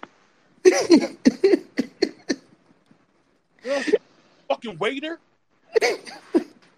Nah, you're going to do the work yourself, just like I have done the work. If you are able to read, stop looking at Playboy and read the damn stories. Looking at the damn, like I can't get with that. Like it's, I got kids. I'm trying to make them learn, help them to learn more about life. I'm not here to let you to you sitting in a doctor's office. I'm going to hand you the magazine you're going to read before you go in there with the legs crossed. You turn the pages and shit, reading different things. Mm-hmm. No, not that dude. And I won't continue to be that dude. If you ask me the right thing, and if I feel like in a moment, I might tell you the full story. I'm telling you the full stories of stuff. You know what I'm saying? But Really appreciate you. If you're going to come across as entitled, whatever, I'm not giving you shit. Yeah. Sorry. That's how it is. But what's your question about football again? Oh man, bro. I got a woosah, man. Yo, you in your bag. I love it, man. So I want to warn you. Now, but obviously this is up to you. I told you I got time today, so now I want to speak on football, right? Your experience, question, basically the same thing that we've done with basketball. Do you want to continue this, or do you want to do this another time? Because I got time. It's up to you. We could touch on maybe one or two things, but Okay. I would love to come back on and really expound on just football.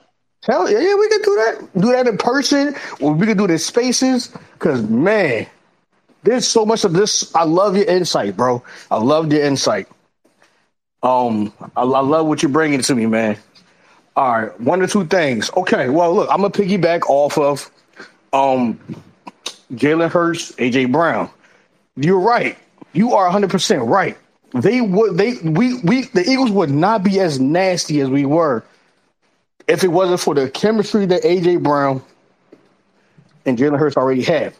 But two things can be true because what they say is only reason why we was this nice is because we had the weakest schedule. So two things can be true with that. Do you agree with that as well?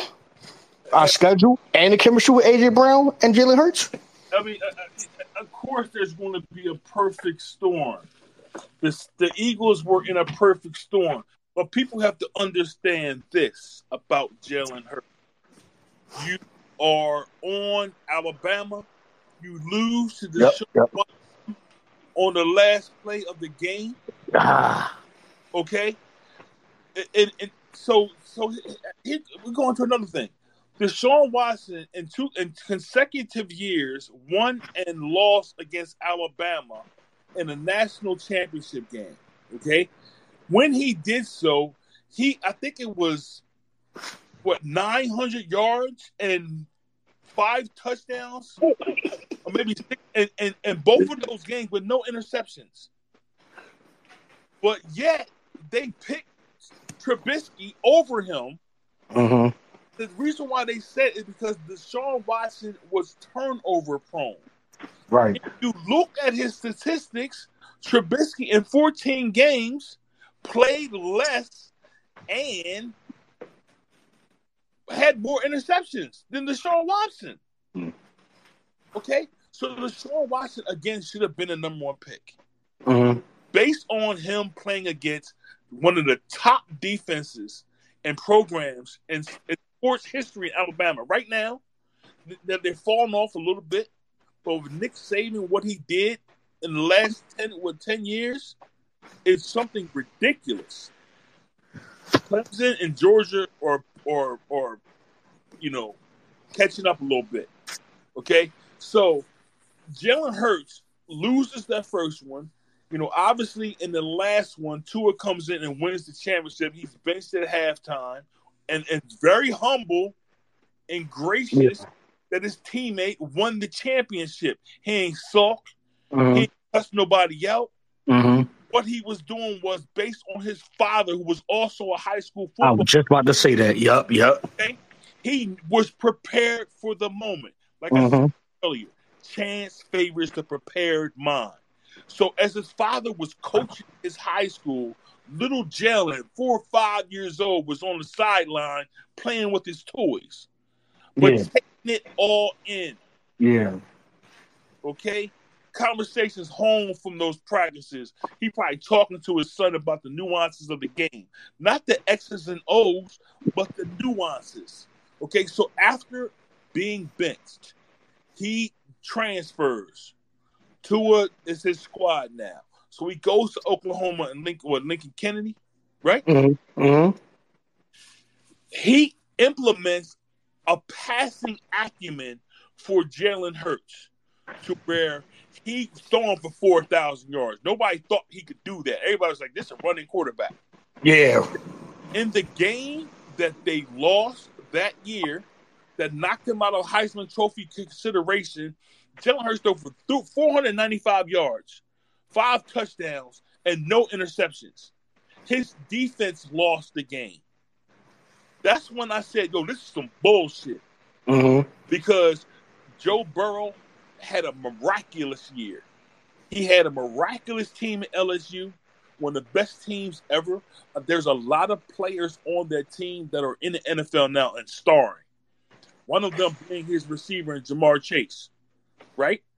Yeah. So Jalen Hurts does this and performs admirably in the passing game, yet falls to the second round. The Eagles had to pick him. And what I told everybody is this. Wherever Jalen Hurts will go, no matter who the player is in front of him, he's going to be the guy because his father taught him to be a leader. There was an interview he did with ESPN. I think it was Ivan Menzel. I may be wrong about who conducted the interview. It was before he went to Oklahoma. I said, yo, I want that dude to be my quarterback no matter where I am, based on that interview. Now, if we, like I was talking earlier about, Lamar Jackson should have won 2 Heismans. Mm-hmm, mm-hmm. So everybody before Jalen Hurts won the Heisman at Oklahoma. Kyler Murray, Baker Mayfield.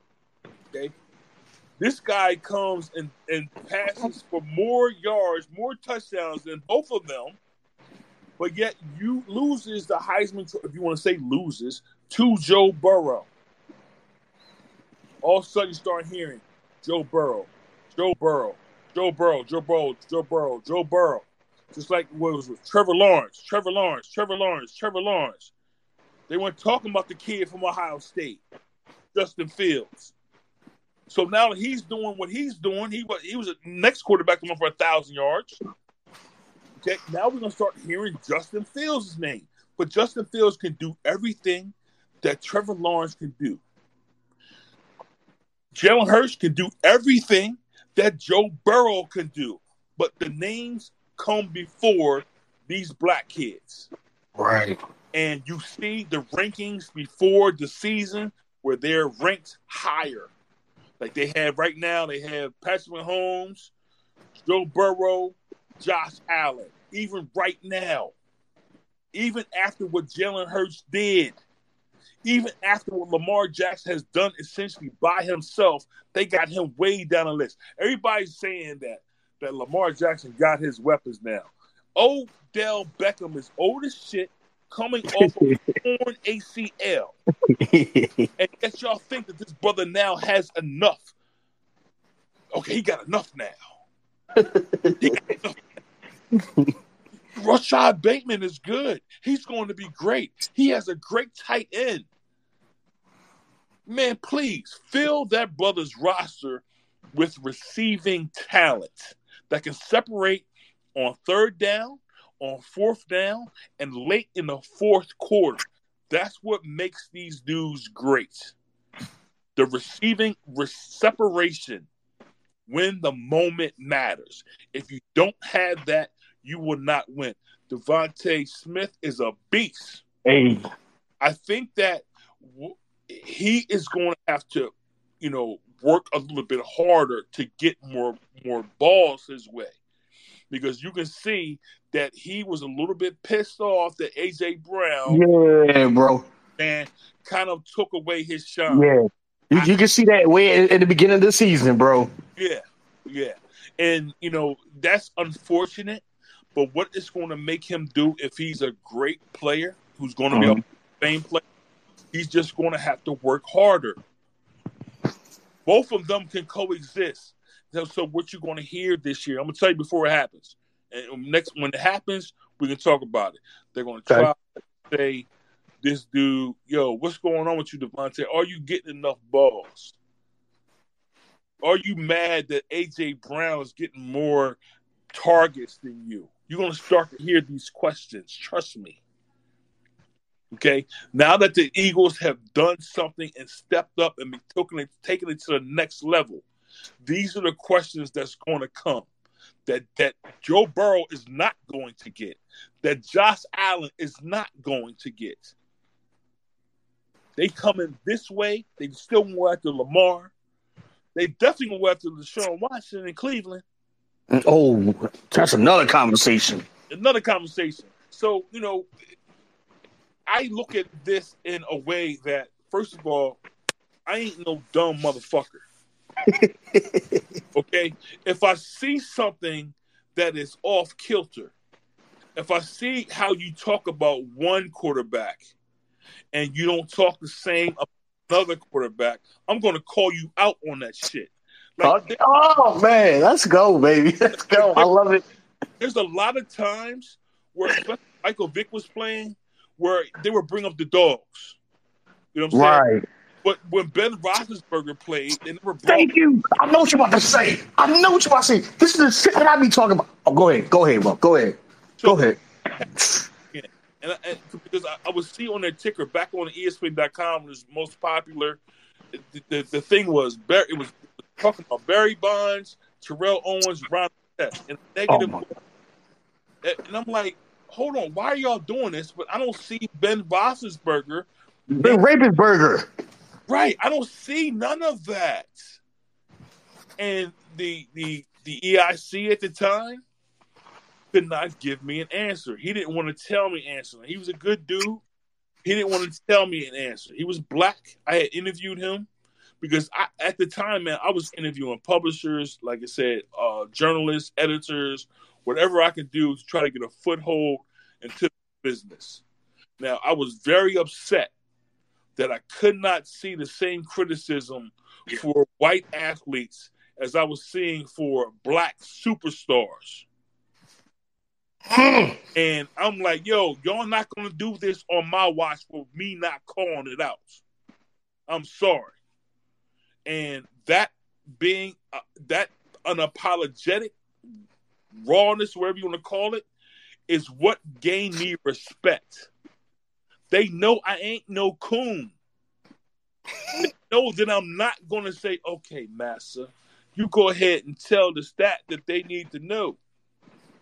I'm not going to be the dude. I'm going to tell you exactly what I feel. These motherfuckers know.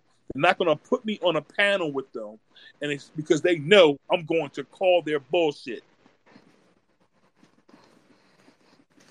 Any Yo. of them, I don't care what they know. If they put me up there, they're going to have to step their game up because I'm not going to fall in line to a journalism measure. So when I see Lamar Jackson being spoke about a certain way, Cam Newton, this and that, I'm going to call it out, man. Like the stuff that happened with Cam was egregious. After that 4,000-yard season, people started to be very critical of him, as if he was a 30-year-old dude. That's what you was when you was talking about your Bulls, saying, about Maxey being 33 years. Like, yeah. Who are you comparing him to? Oh shit! Like Michael Jordan did not win until he got Scottie Pippen.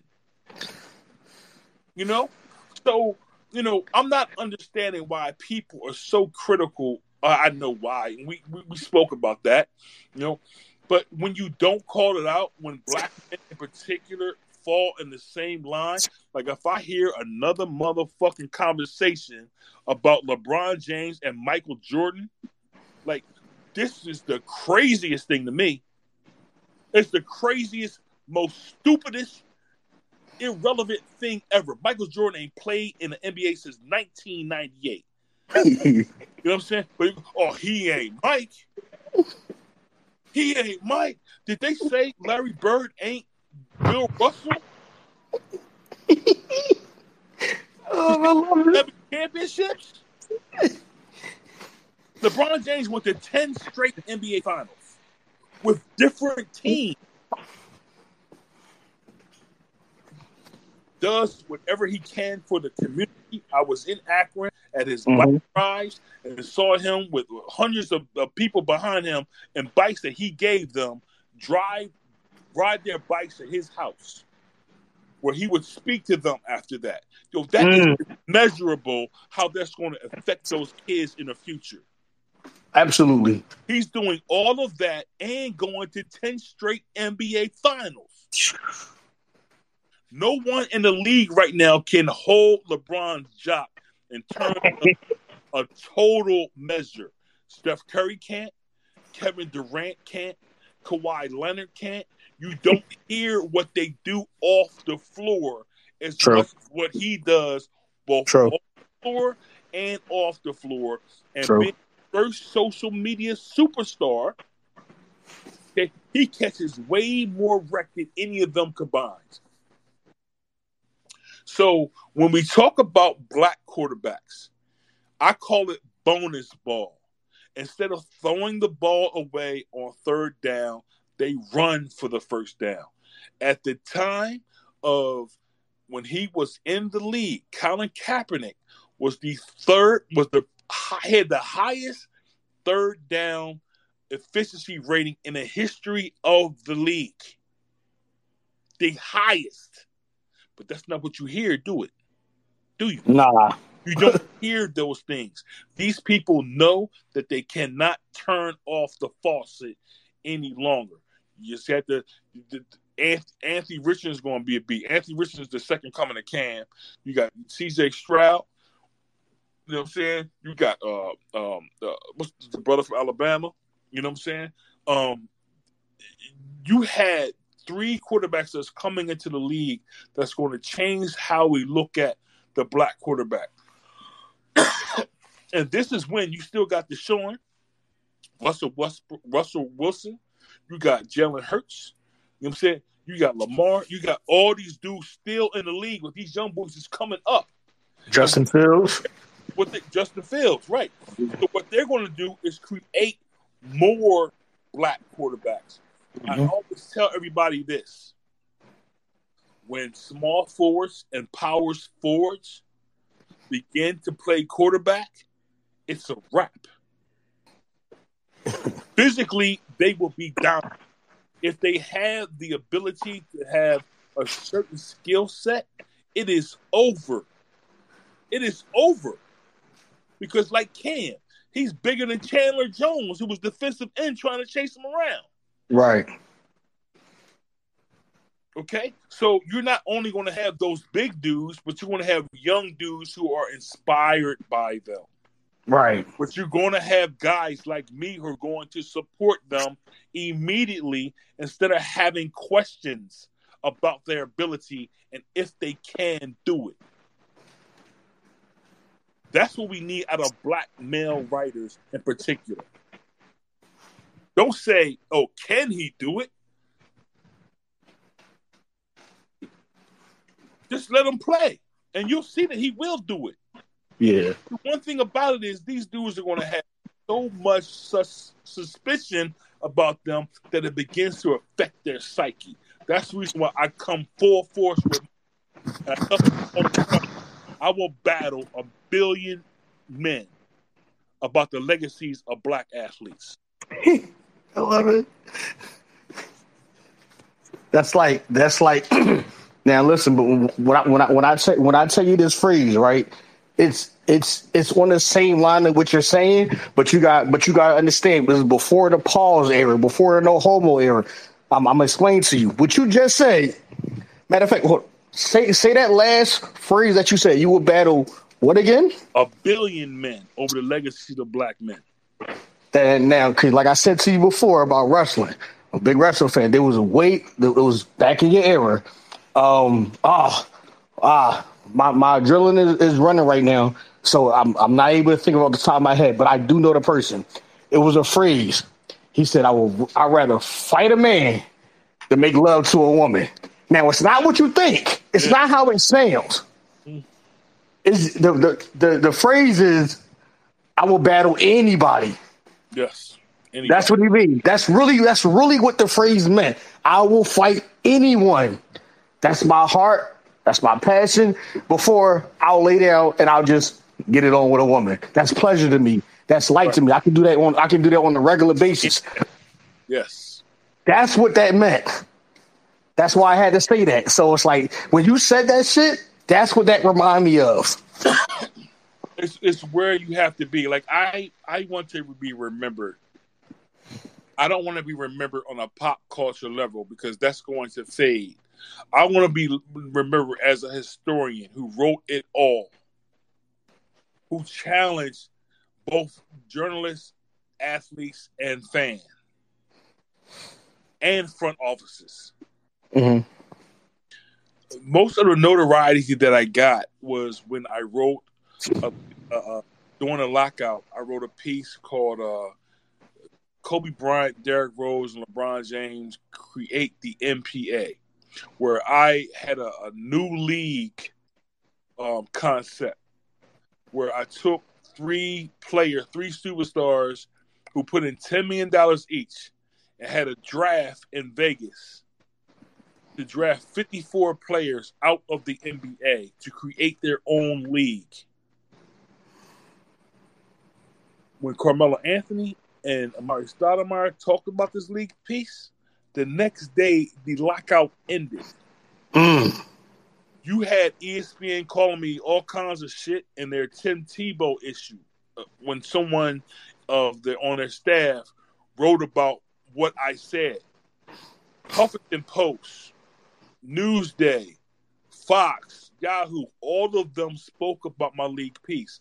Some of them were respectful. Well, one of them, Huffington Post, they copy and pasted my whole piece.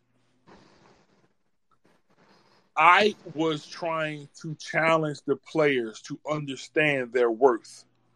What people don't understand during lockout is there's 200 countries that have relationship with the NBA. All of that money was not on the American books. So the players were negotiating what they call basketball-related income here in America. So at the time, Luol Deng and Dirk Nowitzki and all them dudes could not get money off of their jersey sales in their own country. Okay? So when I was writing about this and I was like, what did you expect? Did y'all think that the NBA was just making money here domestically? You know how many Americans can fit in the continent of Africa? Right. The world is so huge because of the Dream Team and the teams, 64 Olympic team as well. The world knows about American basketball, and they want to play it because they want to be the glamour, the shine. They want to be in the show. So that's why you're seeing Jokic and Embiid's and Giannis's and Doncic's and all these dudes sprout up to be the best because they know that that's what they want to be. They've been watching this since they've been a little kid. But you have to have the right writers write it. You have to have the right people speak on it. It does not have just to be about the performances, about the money. It has to be about the history of the league. Like a lot of people have Wilt Chamberlain out of the top 10. That's fucking ridiculous to me. This dude averaged 50 points and 25 rebounds in one season. Well, hold on. But you know why? You know why it's ridiculous to you? Because it was no comp. Everyone that he went against was 5'5", 5'7" white guys. So of course he can run over. This is not what I say. This is what they say. That's what they say, and they don't know that he had to play Bill Russell 18 times a season. Bob Lanier, you know what I'm saying? Al Adels, you know what I'm saying? Walt Bellamy, Willis Reed, you know what I'm saying? All these dudes 18 times a season. He wasn't just playing little white dudes. But see, like I said, if you don't have black writers writing it, of course that's what they're going to say. Because first of all, they could not believe that a 7-foot dude could compete in a 100, the high jump, play volleyball and all kinds of other stuff at a top level, and also drag anybody that's on his back to the basket. What people also understand is Wilt Chamberlain dunked from the foul line on foul shots. Did you know that? No, I did not know that, bro. I did not know that. So instead of shooting the free throws, he would run and dunk from the foul line. They was like, nah, nigga. You cheating. So, just imagine the more points that he would have had. Like he averaged, I think Michael is 32 all time, and Wilt is 30.1. After the 7th season, Wilt stopped scoring the basket.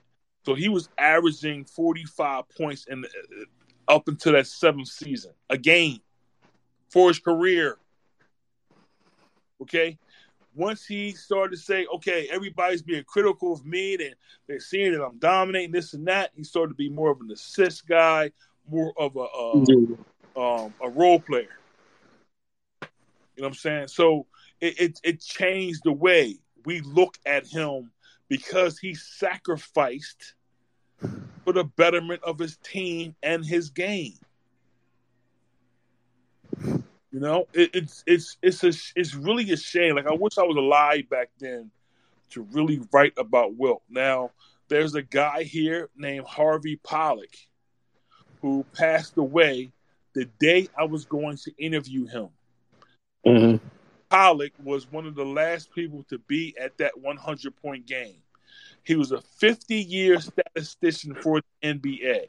He would walk around the Philadelphia arena, and I'm like, who is that old guy? Who is he? And I finally just struck up a conversation. He would call me sir. I would strike up a conversation with him, and he would tell me who he was.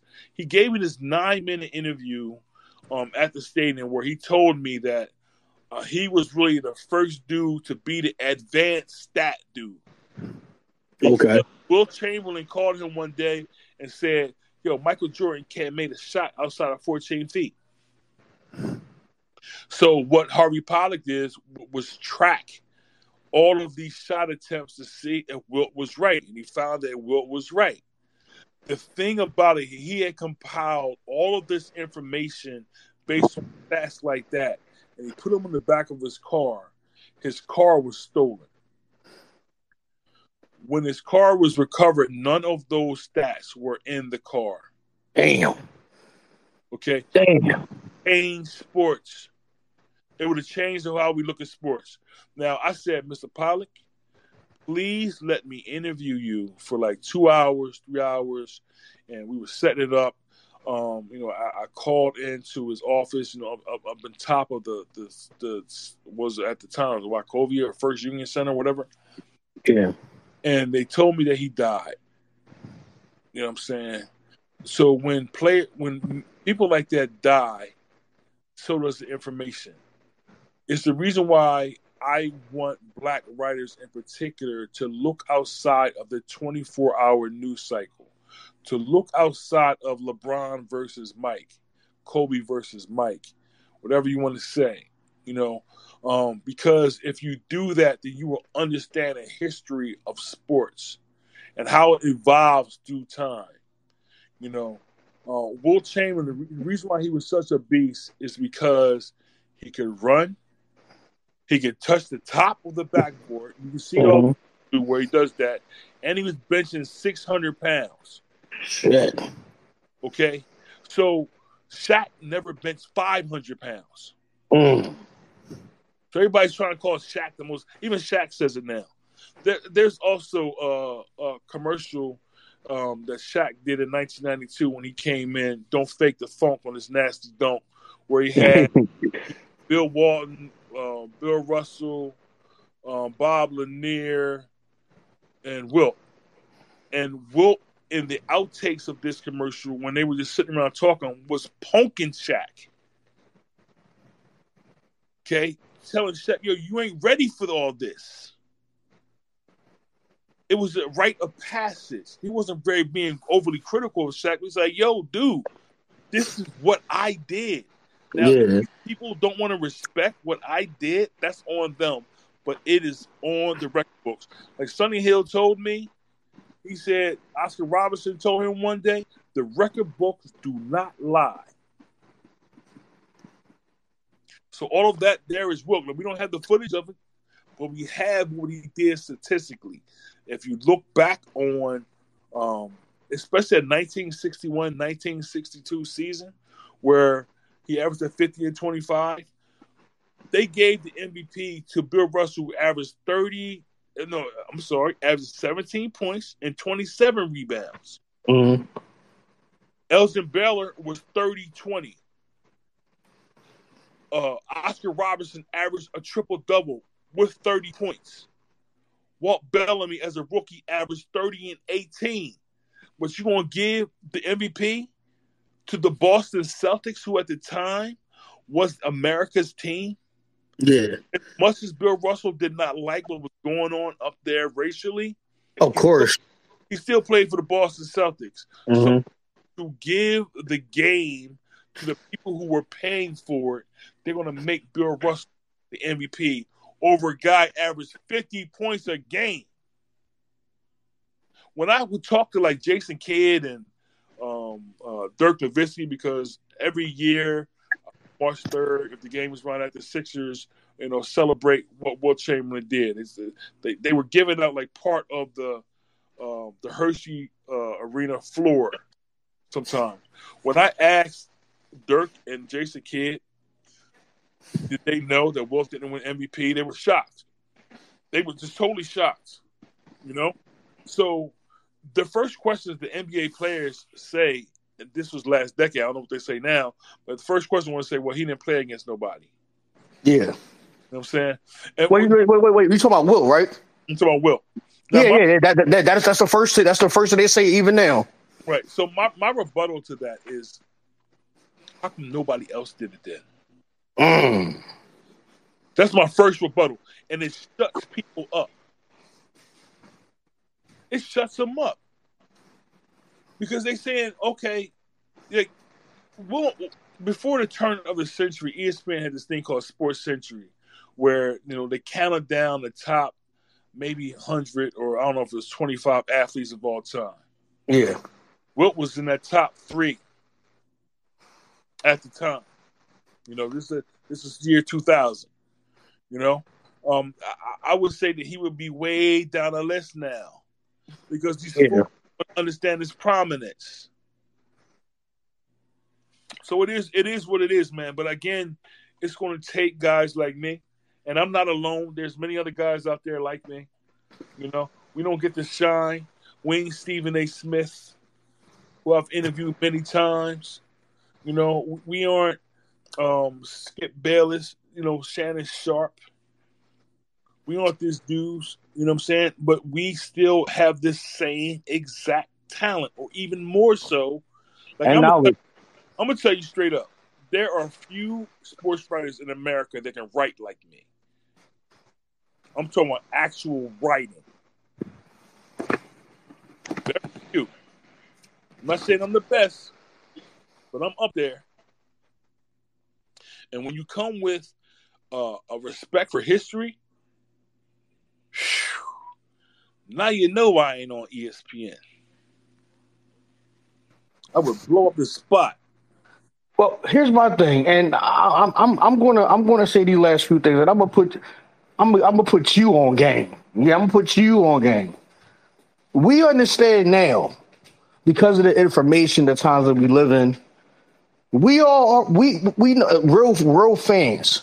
Real fans know, we all know how Stephen A., like you said, Shannon Sharp. Now that Shannon Sharp left, by doing LaShawn McCoy, Skip Bayless, all of these mid-tier basketball players as coaches, or mid-tier to whatever that's arguably that's in the top analysts. Like that's compared to the music industry. That's the mainstream. But there's a lot of great artists that's on the independent level. Same thing with writers. We know a lot of independent writers, they're able to speak more freely. No, they're not up there, but even the one that's up there, they still have to be filtered to a degree. Y'all don't have to be filtered. Y'all can give us the real shit and don't have to worry about so much of a kickback compared to the mainstream, because there's money involved and you're going to lose your slot. Whatever the politics is basically what I'm trying to say. So y'all have more freedom, which why y'all are respectable. This is the era that we live in. It's the independent scene, the music scene. Not many people wants to get signed to a major record label because of the politics. We all know the game now. That's why independent is the wave. And it's the same thing with podcasts. It's the same thing with you. You're a writer, independent writer. You had success. You got plugged. You got pulled. But you're not in there with the Woody Page and all that. But that's not a bad thing, because you're able to still speak your mind, and that's what we want. Speak your fucking mind. You're speaking your truth. Your speaking was real. Not just your mind. Your speaking was real. And we don't like that cookie cutter shit. We don't like that babysitting shit. Tell us what's real. It took so long for that to happen. And bro, God paved the way. That's where I'm going. That's why I'm praising you and your man Anthony Gilbert. People like that. I never heard of Anthony Gilbert until But I do know, like, and I'm not trying to cut you off. I'm just trying to give you your flowers from what I know of you, from what I know of the independent writers. Like I said, CSA, because I wanted to be a journalist at one point. That was my passion. People used to call me in the hood Mr. ESPN because I used to watch everything. But life happens, and you know what I mean. I just didn't have it in me as much as I wanted to. But I'm saying that's why I said, I think I seen you on TV a couple times interviewing AI because I was watching everything. You get what I'm saying? Yeah, So sure. there's people like me, and there's a shit ton of people like me who seen people like you, who respects people like you. But it's you, the independent writers, who has crazy success, who has met people that motherfuckers they dream of. It's now you're in the era, bro, where your voice is louder than what it was in your era. Yeah. It's up to you to bring that shit out there, and I want you to do that. It's up to you because I don't listen to too many podcasts. But if you drop the podcast, I will be listening to that shit, But see, and I that's know many other motherfuckers would. Think about it, and I'm gonna end it off on this note. I'm not trying to go on a rant, but think about it. Kwame Brown, Joe Budden. Come on, bro. They're not Michael Jordan and Drake, yeah, but they got arguably they got the top podcast though mm-hmm. because of their opinion. It's because of their content, and you are on the same level as far as your content, as far as your experience. You are no different from them. You actually probably got more. You probably got more plugged in them, to be honest with you. And I'm not just saying because you're here, because of your experience. So you are no different. Talk your shit. The thing, Talk your shit. that's what I'm saying. The wild thing about that is I had a podcast for 4 years before a podcast become popular. Mm-hmm. And in that time, life happens. You become weathered. You Yeah. become frustrated. You become, Yep. just tired. Of saying things that should have been. It's almost like I was hollering at a wall. Yeah. So when people ask me to be on, their shows, I willingly come on. As far as me having my own, I don't know if I got that in me anymore. You know what I'm saying it's a lot to be as passionate as I am. Yeah. And continue that over the course of. I've been doing this for 25 years. Mm-hmm. I don't have a big backing capital where they're going to have interns, producers, all these type of things to take off some of not pressure, but just the responsibilities that make you tired. It's always going to be something that I'm going to do. And I'm not saying I'm giving up by any stretch. I do want to be a prominent voice, and I'm glad that this era is happening because I'm posting stuff that I, posted, 10 years ago that might have had 1 or 2 likes. That's now, getting crazy likes and not going viral in a sense, but getting to that point where it could if the right person put it. So it's still, like I said, I'm a perpetual learner. I'm always going to learn. I'm always going to want to do the work to where I can educate people, and not educate in a preaching sense, but just to be like an offshoot and an alternative to that cookie cutter that you were speaking about. Yeah. I'm going to be that dude. People reach out to me all the time. Outlets reach out to me to find certain athletes because they can't find them. My network, if you tap into my network, it's ridiculous. I got over 1,500 numbers in my phone from coaches to athletes to publishers to, thinkers, Hollywood actresses. I ain't going to say their names, but they up there. You know what I'm saying? So when people see me in pictures with some of these people, they're like, Mizzo? You know, how you do that? You know, but it's just from networking, from being close to a lot of athletes who play in certain leagues. Like Chris Webber had this thing called Bada Bling in Vegas for 3 years, and we had celebrities. It was a soiree for charity, and he had everybody from Too Short pushing Blow the Whistle, to Little Mo, Isley Brothers, Nas, Tina Marie, Gladys Knight.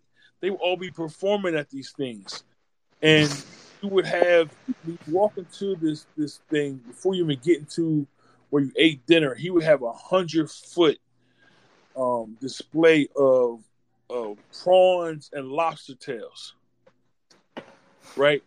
So then you go into the soiree. You got a 7-course meal, and open bar, and you're seeing like this electric performance on stage as you're eating dinner, and you're sitting next to major celebrities. Like it was not even like B-list, like A-list celebrities. So what I did was I filled my phone up, so I know that I can call someone and do a story on them or interview them. I don't have to go into a locker room anymore. I'm glad that I finally got to that point. I do miss reporting.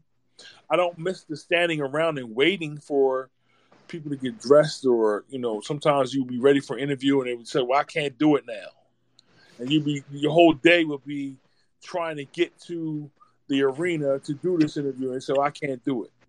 I don't miss that part of it, but I do miss engaging with the young athletes or athletes in general, to be able to get their story out the right way. Now, I warned the field in the last decade, if y'all keep talking shit about these athletes, they're going to push you away. They're going to create their own platforms. That's what they did. First, it was their websites, then it was their blogs, then social media blew up.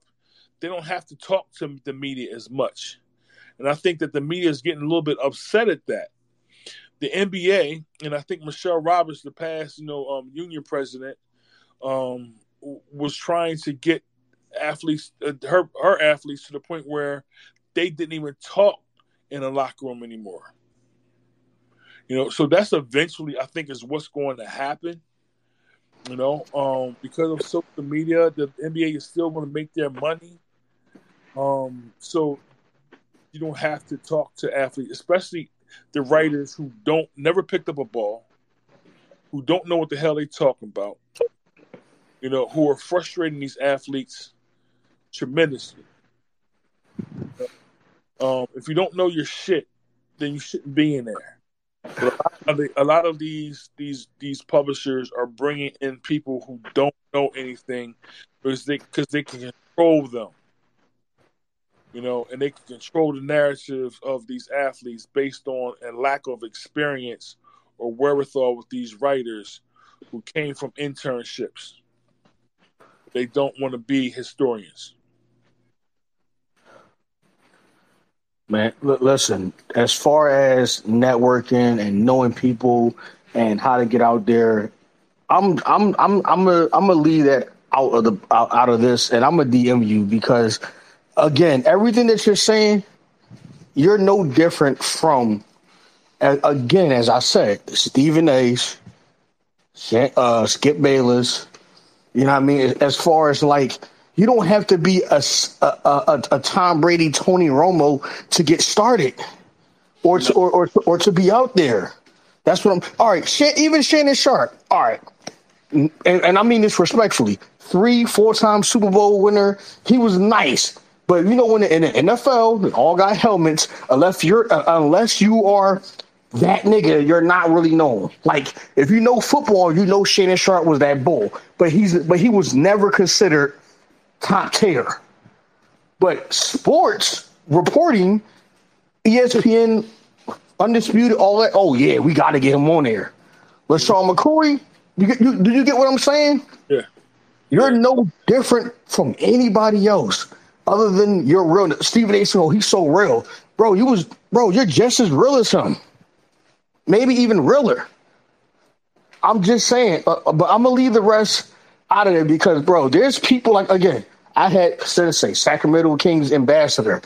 I'm only dropping these people because I'm about to interview him. My man Chris, he's a photographer. He did P&B Rock, 50 Cent.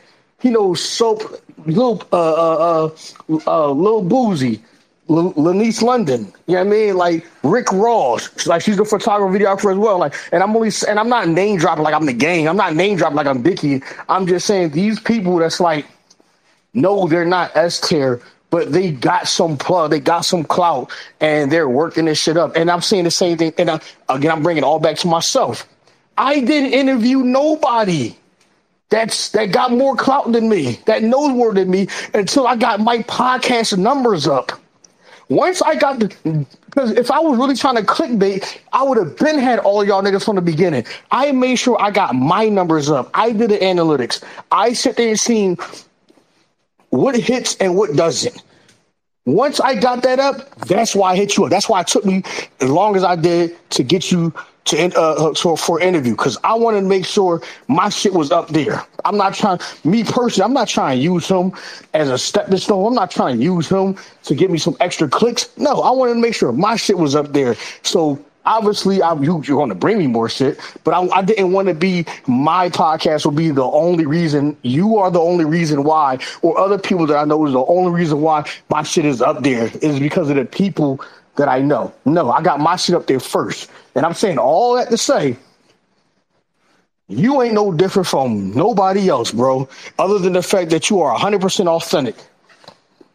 But we could say that for a DM. We could talk other shit if you want to. But, man, I would definitely love to hear what the hell you got to say on a regular basis.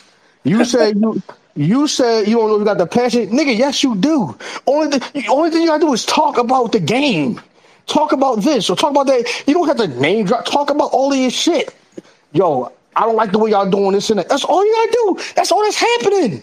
We're talking about Kwame Brown and Joe Button. Yeah. Kwame Brown and Joe Button. Noriega was hot, but he wasn't S tier. Come on now. He wasn't A-lister. Come on now. Yeah. And now we got the hottest podcast, bro. Come on. That's all I'm saying. Yeah, I agree. One last thing, the Breakfast Club. They got popping off YouTube. You talking about budget? You talking about the right person? They did it off the muscle, bro. Yeah. Come on now. Ain't nobody. Come on now. We not talking about Skip Bayless podcast or Stephen A. Smith podcast. We ain't talking about that. Come on now, like Undisputed is what it is because of Shannon Sharp, and Skip Bayless was him before Shannon Sharp as far as the sports debating goes. Is what I'm saying. Yeah. Come on, I can go on and on, man. On and on, man. You better do your shit, bro. Like, man, you'll be man. We'll talk. I'm not saying you're going to do it, but I believe in you, bro. I believe in you. And I'm not just saying that shit because I'm talking to you. I appreciate it, man. And it's not something that hasn't been said before. You know, I'm sure it wasn't. You know, it's again, you know, life happens, man. Shit happens. Mm-hmm. You know, all type of thing. I can tell you some crazy stories at Slam. You say that for a later date. You know, crazy stories being at parties in LA Hills. Oh man, just ridiculous stuff over the course of my time, based on the former agent that I had, who would put me in these spaces, whether it be Vegas, like I said, or different parts in the country, where I was speaking to the gangsters of it, like the real, raw people who were behind the scenes, you know, that built up the people who were in front of them, who were public.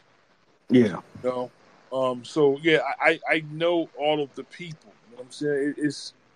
It's interesting. You know, I don't want to be that old dude speaking 30 years from now about my experiences and nobody knowing who I am. You know, but it's like, damn, that nigga know what he's talking about. You know? That is my one fear. So, yeah, it is something that I have to procure and do for myself and develop to get to that point. I'm just trying to pick my spot and figure out how it's going to be done.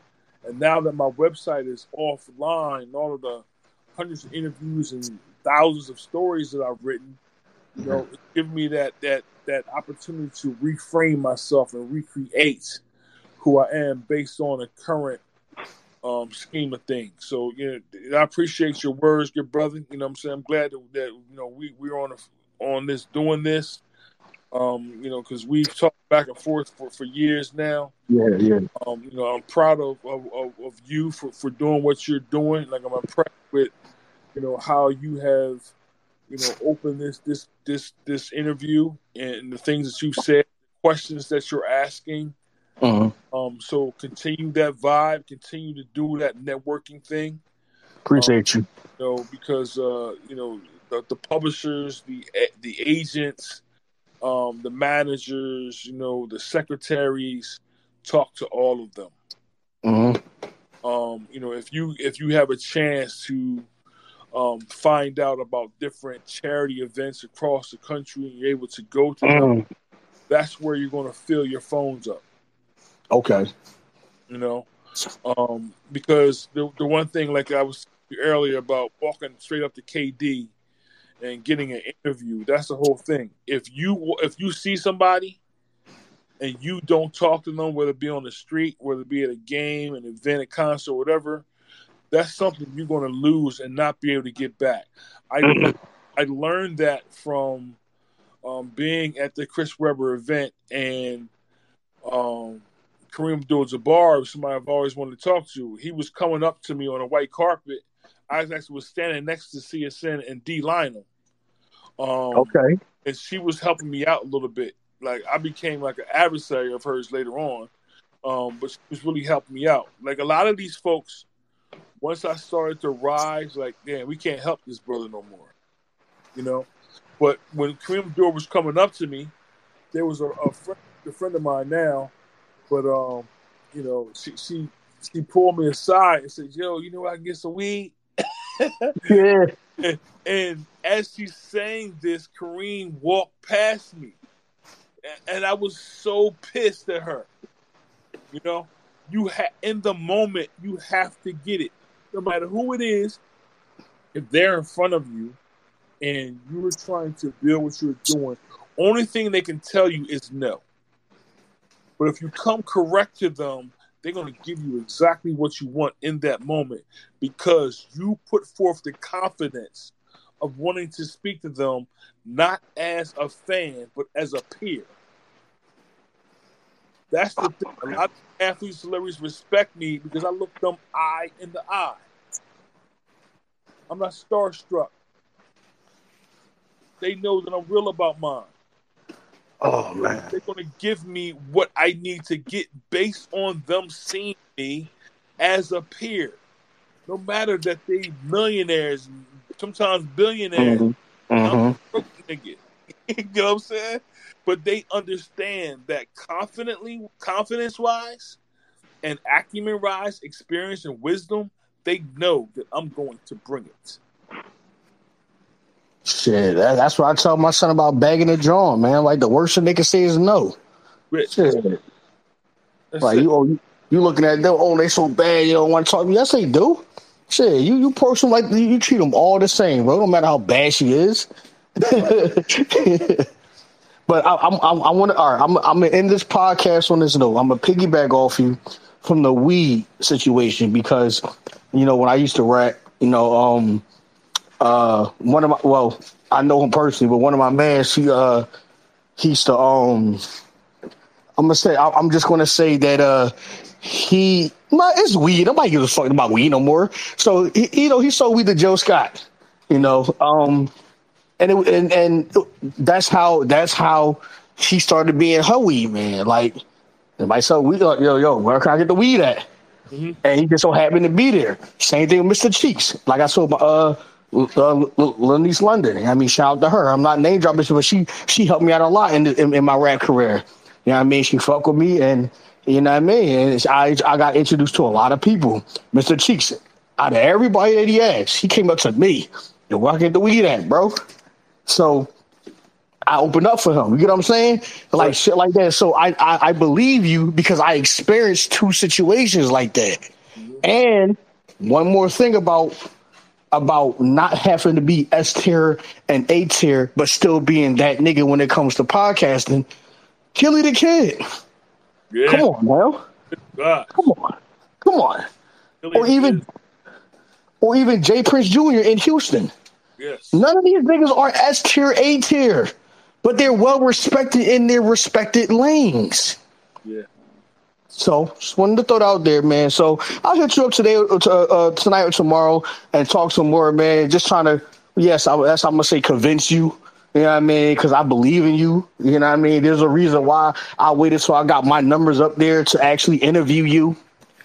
But other than that, man, I'm pretty sure I'm gonna have a part 3 and part 4 for Michael Mizzo Tillery. We still got to talk about Snowfall.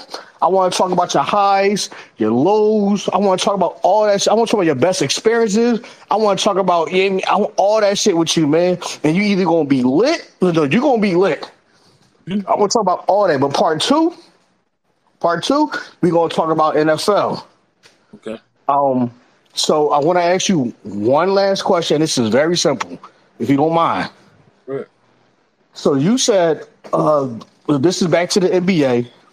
I want to. Well, first, this was one question actually, but this one is a comment when you was talking about 28-year-olds that win championships, that superstars. Well, I guess you missed Joker. I guess we could say he's one of the people that's under 30 that's a superstar that won a championship. Because you was naming everybody, and I just shit, we clearly forgot about Joker right now. But just wanted to just say that little nugget. 2, I want to ask you, because we was talking about Ben Simmons and all these other young players that's 22, 3, 4, 5 years old, and how Jalen Hurts he carries himself because he's been here, his pops, even Russell Wilson, you know what I mean, with the same coach for so many years. Like, there's people that's media trained. Do you think their age has anything to do with being media trained? I believe their age has something to do with being media trained because there's so many things that they're focused on, their finances, this and their deal, this and that, this and that. There's some people that's not media trained. Will Smith, he's media trained. I feel like Embiid is not media trained. That's why he talks the way he talks. He speaks super honestly about Ben Simmons or Doc Rivers or me, James Harden. We need more help. I feel like he's not media trained. So how do you feel about young players not being media trained? So, back when I would interview, I don't think people understand what Chuck D was to hip hop, right?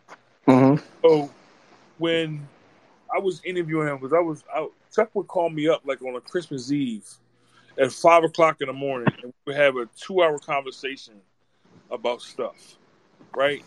So, before he would call me up on his way, like before I interviewed him and Doc, he gave me an hour. He called me up and gave me this pre-conversation when he was driving from Vegas to California. And we basically the whole way there about whatever, right? So Yeah. Chuck and I had this idea of building this symposium where we went to a city a year and brought in young athletes, rookie incoming athletes, and taught them about finances, media training, social media, and the like. It did not happen. So Okay. what I have noticed in my time on this earth is you look at life through the view of your eyes. Mm-hmm. If you walk into a grocery store, you're going to buy what your eyes see. Sometimes you're not going to look above or you're not going to look below. The most expensive things are usually eye view. Okay?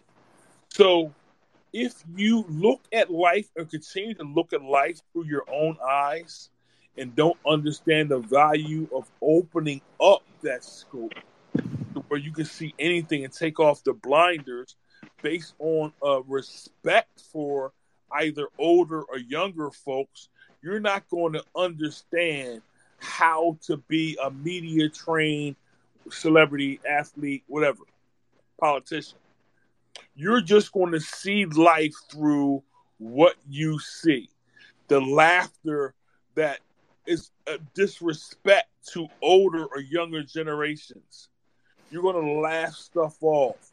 You're not going to see it as you should. Okay. So this is the reason why a lot of these athletes are not media trained. They don't respect the older generations. Younger athletes, older dudes don't respect the younger generation. I can learn from people. I'm not going to cut off somebody just because they're 30 years younger than me, because they might have a path that I can admire.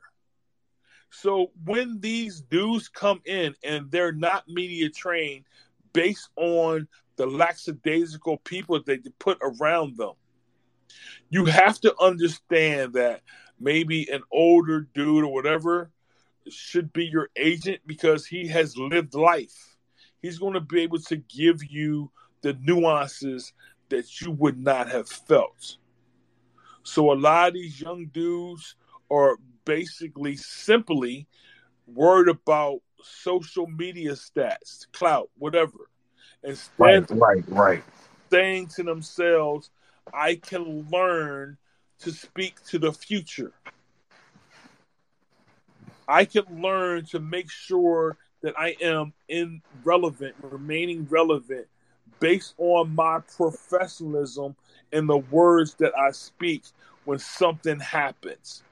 A good friend of mine, ex-girl, the reason why that didn't happen, we were trying to make this company called Starting Scribe Services, where we were basically preparing junior high and high school kids for media by either knowing how to form a podcast, knowing how to ask a racial question, and the like, knowing how to do an in locker room interview as opposed to a telephone interview, and this is something that I have done over, the course of my time, in this game, so it'd be something easy for me to do. But athletes of today have to respect the view outside of their eyes. Right. That's the thing. Instead of looking at the level, you have to look at the whole scope. Like, you got to think about it. In the universe, look at the room that you're in right now. The room that you're in right now. The Earth is in the corner of the wall comparative to the entire room. So if you see yourself as the most important thing in the time you are on this earth, you're going to miss the entire room. Damn. That's a bar. Right? That's a bar. I think that's a perfect way to end this, man. Well, as per usual, if you love or hate this podcast, follow us at theygottachill.com on all major podcast platforms, and make sure you give us that 5-star on Apple for that algorithm. That 5-star keeps the lights on. Motel 6, we keep the light on. No, the podcast 5 stars keep the light on for us. You follow us on all social media platforms, and you can follow me at Dave the Stepdad on all social media platforms. And I am working on my OnlyFans called Meat and Cheeks. I'm showing it all. I'm working on that, goddammit. I need to work on the side hustle. Meat and Cheeks, goddammit. I'm showing it all. Trying to quit my 9 to 5. Mizzo. Michael Mizzo Tillery, where can they find you, brother? You can find me on Facebook. The reason why I'm still relevant on Facebook is because I have over 600 people who are my family members on there. Tillery's all across the country. So I'm Michael Tillery on there. On IG, I am Hardcore Peace. PEACE, Hardcore Peace. On Twitter, I am Michael Tillery, lowercase Michael Tillery, MICHAELTILLERY at Michael Tillery, and that's where you can find me. Right now, I'm not writing for anyone, but then you can just search me on the web and you can find what I do. And as I said, we will be looking for a part 3 and part 4 about your highs, your lows. I want to know the best moments. I want to know about them orgies. I want to know about bitches hitting you up talking about some. I want to have a dick sucking marathon. I want you to be it. I want to hear about all that shit. I got but for part, I bet you do. So for part 2, we're keeping it strictly NFL. We might get a little sidetracked, but we're going to keep it NFL, though. And that's the one that I'm looking to do very soon, if that's up to you. Cool, man. Hit me up. I'm here, brother. All right. And typically, I would end this by saying, that's a cut, boys. Let's get fucking drunk. But tonight, I'm going to end it saying, Mr. Mizzo, until next time, we'll keep the champagne cold for you, good brother. Right.